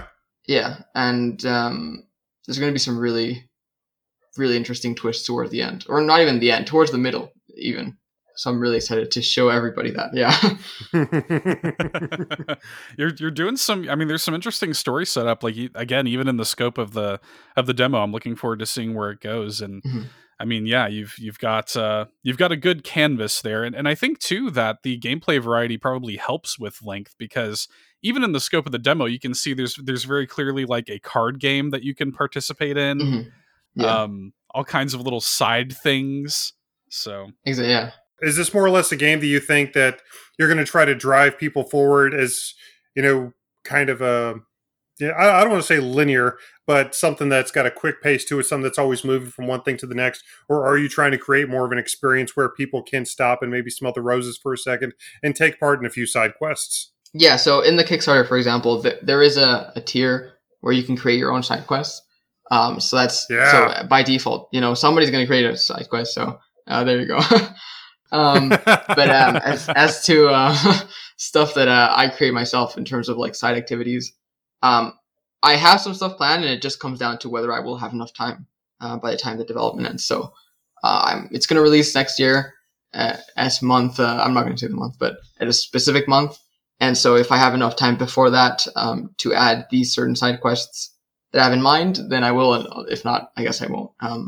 But in the main quest will be like quite not linear, but like quite brisk. And you know, if you want to just progress with the story, you can just do that. And if you just want to engage with some characters on the side, like the card game, you can also do that.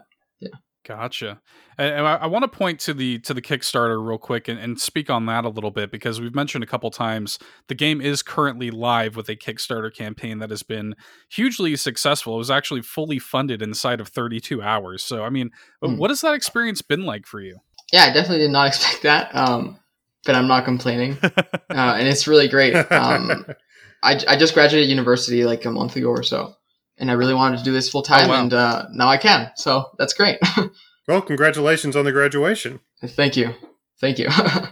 And I also do freelancing on the side. So I was going to be able to do like game development in general full time, but now I can really focus my energy on this. So that's awesome. That's great. And I mean, with having the demo on Steam launching kind of alongside that, and getting the chance to show people what the game is. I mean, you can download it and put your hands on it and play it and kind of get an idea before backing it. And I think that's really smart. I mean, has it also been beneficial for you from like a play testing perspective to see people putting their hands on the game? I mean, are there some things that you've kind of learned from that? Yeah, 100%, especially technical things. But surprisingly, so I've got around, I'm looking at right now, 469 backers. I don't even have that many people who have played the demo. So I think most people are, there's a lot of Switch people that have backed the game. So I think most people haven't even been able to try it just because it's only on PC. So that's a bit unfortunate, but I can't really do Switch demos. But I guess that's something to know for next time. I would have loved for more people that pledged to try it, but yeah, wasn't really possible. But in terms of playtesting, though, it was so helpful. It was really, really helpful, especially for bugs. There was quite a few bugs near the beginning. I mean, I say near the beginning, but it's been like 1 week. So one particular one is Central European people straight up could not play the game. And I'm Central Europe. So I'm half Spanish, half Norwegian. So I am Central European, but my computer is in English. So I didn't notice, but the problem was that I have my own cutscene system to make the cutscenes. And so, for example, when I say I want the camera to shift by 1.2 units, on my computer it reads 1.2, right? But then if you're in Spain, for example, where instead of points you have commas to denote decimal places, it's going to read it as 12 units. So people had the camera like glitching out all over the place. The characters were moving at different speeds that they were supposed to, and it was just kind of a mess for sort of people. But it was only like, so 10% of the people that are backing the game are of those territories where the comma comes into play. And so I would imagine it's a bit less for the Steam demo. So it wasn't that many people that experienced it, and I caught it quite quickly. But it was a very weird experience. I was trying to get people to be like, what was your graphics card? All this sort of stuff. And then eventually I was like, wait, I'm getting this Italian guy. I'm getting this German guy. I'm seeing a pattern here. And so eventually I guess I managed to figure it out. But it was quite that's probably the craziest bug I've ever experienced in all my game development, I guess, career. And it was really helpful to have somebody to test it, or I guess everybody test it, because at least I found it now and not when the game launched, Right. Definitely. It's funny too, because you mentioned here in the Kickstarter campaign page that the soundtrack that is in the demo is mostly placeholder music. And that kind of blew my mind, because I was actually kind of floored by the soundtrack when I was playing. I was like, this is really good stuff. So when I read that was placeholder, I was a little bit surprised. And I don't know, could you kind of speak on how that process is for you, getting the soundtrack together for the game, and what's placeholder and what isn't? So basically everything is placeholder except the title screen. Wow. So the fact that the placeholder stuff is basically all like from Creative Commons websites and stuff, or subscriptions that I have to. It's good. This sort of stuff. Really good. It's really great. But I think it's going to be like way better when the placeholder stuff is gone. Like, it's great, but the musician that is on the team is so fantastic that I have no doubts that he's going to make awesome stuff. And the title screen, I already love it, and I think it just proves that it's going to be great. And I think we have a really good plan for how to pull people's strings. Is that what the expression is? Tug on heartstrings. There you go. Tug on people's heartstrings with the music. We've got a really cool plan for that. Yeah, well, speaking of strings, what exactly kind of is your idea, is your plan for the soundtrack of this game, in terms of like motifs and themes and stuff? Yeah, so very Paper Mario inspired. Each important character will have their own theme, for example, and we play with that depending on the situation, and it's just going to be really awesome. I think everybody's going to really like it, especially if you already like the placeholder stuff. Yeah, I was kind of like shocked to see that it was just placeholder. I was like, man, this is some pretty good music. This is kind of giving me like David Wise, Donkey Kong vibes a little bit. I was digging it. And then I look on the Kickstarter and it's placeholder. I was like, you're kidding. It's really good stuff. What's the name of the musician? So the non-placeholder one is Kimo Savilampi, who has his own game actually as well, and he has awesome music. So if you want to kind of see what his style is, if you look up Area Disconnect, he has the whole soundtrack on Bandcamp, and it's more retro, but the what's the word? I think you can still get an idea for his style, because the music for Outbound Ghost is not going to be kind of constricted to those retro methodologies. Well, I just wanted to make sure we knew what his name was so that we could look for him for when they start throwing out the soundtrack of the year awards. Yeah, I mean, that would be great. I think he has it in him, so I can't wait to see what it's going to sound like when it's done. That's awesome. I'll throw that link in the episode description for you guys so you can give that a look. We've talked a little bit about how, the game was already kind of confirmed for PC and Switch from the start. You've got PlayStation and Xbox versions as stretch goals on the Kickstarter campaign. Was it important to you to have the game available from Switch from the outset? Yeah, for sure. Before launching the Kickstarter, I was showing it on different places online like Reddit and Twitter, YouTube. And given that it's a Paper Mario looking game, I think it's pretty obvious that Paper Mario fans would be more attracted to it than any other kind of game fans. So I think it's like a no-brainer, Paper Mario fans want to play this sort of game, and I want to get people to play the game, and so it's a perfect match, you know what I mean? So yeah. Switch is the platform that I am prioritizing, and so all the decisions are made with the Switch in mind, including like, how big should specific areas be? Because the Switch is quite underpowered. So I ran into a lot of problems with like earlier iterations of the game. And so the game should run really great on Switch. It should probably be the ideal place to play it, if I'm completely honest. Well, are you having any problems at all, or is there any challenge at all when you're developing for the Switch and for Steam concurrently? And I assume you've looked into at least, obviously, PlayStation and Xbox is part of your stretch goals. Mm-hmm. So is that going to be a big challenge for you, is developing across all these different consoles and systems? So I'm using Unity, which is a really great game engine. And it's probably the best one for cross-platform development. And I don't have to rewrite any code or anything, maybe like change a few things here and there, and developing maybe like a new different save system, but like the core mechanics work across all platforms. And so it's been like really great. Like I haven't exported anything to Xbox or PlayStation yet, just because I don't have the dev kits. That's what the stretch goals are for. But for Switch, it's been like a really great process. I was honestly really surprised with how easy it was to develop for it. Nice. At least awesome. without I haven't done everything yet, but like just getting the game running on the Switch was easier than I expected. Yeah, I'm always fascinated too. You say that Switch being kind of like the leading platform, is the game going to take advantage of any like Switch kind of exclusive stuff like touchscreen support, HD Rumble, things like that? So no, I don't think touchscreen is going to be a big deal for this game. Maybe like for menus or something. Right. But I'm already playing with HD Rumble stuff, so I guess we'll see how that turns out. Yeah. It's really great to feel. So that's awesome. That's all. Especially like I can just imagine that with the way like the dash is really satisfying and stuff like that.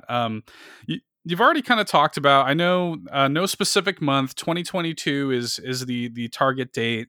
I'm sure it's too early to start talking about expansions or sequels or anything like that, but just broadly in your mind, do you see the Outbound Ghost as kind of a potential series or something you could expand upon? Yeah. So I think the story of like the main character and or the main characters, I guess, will come to a conclusion in this game, but I have so many ideas for like not really the world, but the world, not the town of Outbound, but like the whole concept of like the ghosts and just everything I can do with that. So I definitely have a lot of ideas. I just haven't done anything because I'm just focusing on this. But that's something I'm definitely looking into. And you said a lot of the ideas that you're just hoping that you have enough time to implement before the game releases next year, if possible. Do you think that those could potentially be like post game patches or possibly even DLC down the line if you don't have time to implement them before the game's actual release? Yeah, so one of the stretch goals, for example, which is the one after the PlayStation, is I'm just going to read it out: a separate side story based on a specific gameplay beat. For example, lockpicking, battling, or Jira box, community voted. So I guess it's probably not going to make the stretch goal because it's a bit of a stretch. But I really would like to implement something like this. So maybe it's like you play as a different character and you're just going around lockpicking houses, and like the lockpicking mini game is really fleshed out into its own puzzle game. So I would really be interested in maybe making like a smaller side game that's like set in the same universe, but lower scope or smaller scope. So I would be really interested in that. Sweet. Well, yeah, we're obviously going to point everybody towards the Kickstarter campaign where they can go and support the Outbound Ghost. And again, you guys can play the demo on Steam and kind of, get a feel for the game. Is there a time limit on that demo, or is it going to be kind of available in perpetuity for people to try out? So I think it's going to be available until it no longer represents the current state of the game, which might be a couple months maybe after the Kickstarter ends. Yeah. So you guys definitely have some time to try it. Yeah, and I hope people like it. Yeah, definitely. No, and we did a video on our YouTube channel of myself playing through it, and I really enjoyed it. Before we let you go, Conrad, we whenever we get the chance to speak with an independent developer, we do have a question that we always like to ask to kind of end on just a fun hypothetical question. If you could make a game based on any Nintendo IP, what would it be, and what would your approach to that be? That's a really tough one. My favorite game of all time is Zelda Breath of the Wild, but Nice. I don't know if I could do it justice. It's just such a good game that I can't pull something like that off. So I think it's a bit of a waste to choose that one. Paper Mario would be really interesting. Honestly, I'm tempted to say Paper Mario and just like completely making the combat system super deep. I really like the combat system from Bravely Default. That's my favorite combat system of any RPG of all time. And I think something like that would fit just really well in Paper Mario. I think that would be really awesome. How have you how did you kind of find, just candidly, how did you play Origami King? How did you find that combat system? So I haven't played Origami King yet, but I played some of the earlier ones when I was younger. So it's mostly from childhood. Yeah. Gotcha. Well, it would be cool to see like a super deep combat system. Yeah. Yeah. I think from what I remember, the Thousand Year Door had like it was nothing wrong with the combat system, but I feel like it just could be much deeper, and I think that would be really cool. Yeah, we would like to see that. Maybe one of these days, once the Outbound Ghost becomes, indie superstar. Outbound Ghost comes out, and then we'll see your name on the next Paper Mario game, and then on Breath of the Wild 3. And wouldn't complain at all. So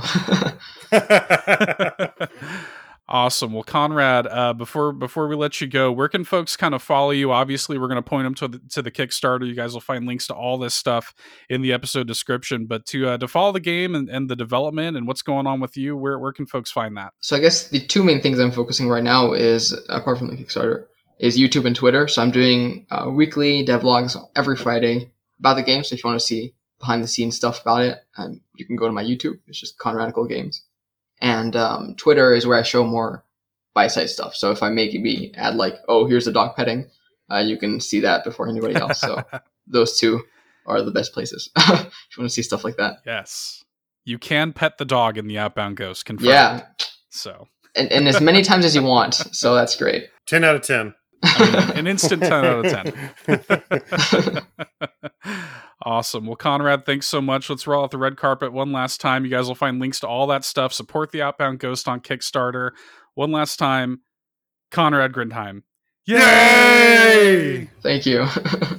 You're very welcome, bud. Thanks for taking some time out of your day. Yeah, it was a great time. I hope you guys have a great day as well. So. Well, that was a great conversation with Conrad. I've really been looking forward to that game. I really like what I played of the demo.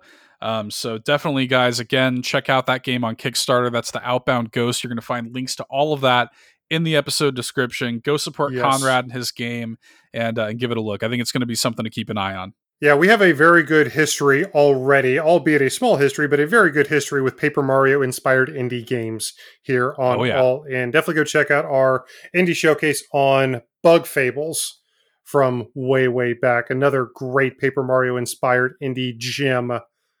And if you play that, or you're intending to check out the Outbound Ghosts, let us know. Reach out to us on Facebook at All In Podcast. Reach out to us on Twitter at All In Podcast. And do join the conversation over on Discord. There's a ton of stuff we're talking about over there, and we would love for you to be a part of it. And while you're at it, do please like and subscribe to All In, a Nintendo podcast, wherever you get your podcasting from, whether it be SoundCloud, Google Play, iTunes, or even Spotify. And also don't forget to check out the YouTube channel. Again, Gamer Glossary starting back up this Monday. Also check out Keep Nintendo Weird and all of the wonderful videos that Seth has put up from all these Steam demos and games that he's been diving headfirst into over the past few weeks. Check out all of those. And just one last thank you to each and every one of you. Thank you guys so much for making us part of your weekly rotation. Namaste. And guys, if I have sounded a little bit erratic in this episode or a little bit all over the place, I am just trying to get used to this Florida sun. The Sunshine State is a very apt nickname for Florida. It legitimately feels closer to the sun down here, and it's kind of got me a little, if you know what I mean. But guys, I have got a few things left to do to finish my move down here to Florida. Seth, maybe you can help me with a few other things, but at the very least, we will catch you next week. Ladies and gentlemen, I have been F0G Eric. And I've been Elite Beat Seth. Yeah, I might have to get you an ice cream sandwich or something, man, to cool off, because we got some more stuff to do. Yeah, I got a pool right now. You want to just go into the pool for a couple hours? Guys, we're going to go to the pool for a couple hours. We'll see you all next week. Bye. Bye. Dude, and I'm also 2 minutes from the Indian River. I'm like 10 minutes from Melbourne Beach.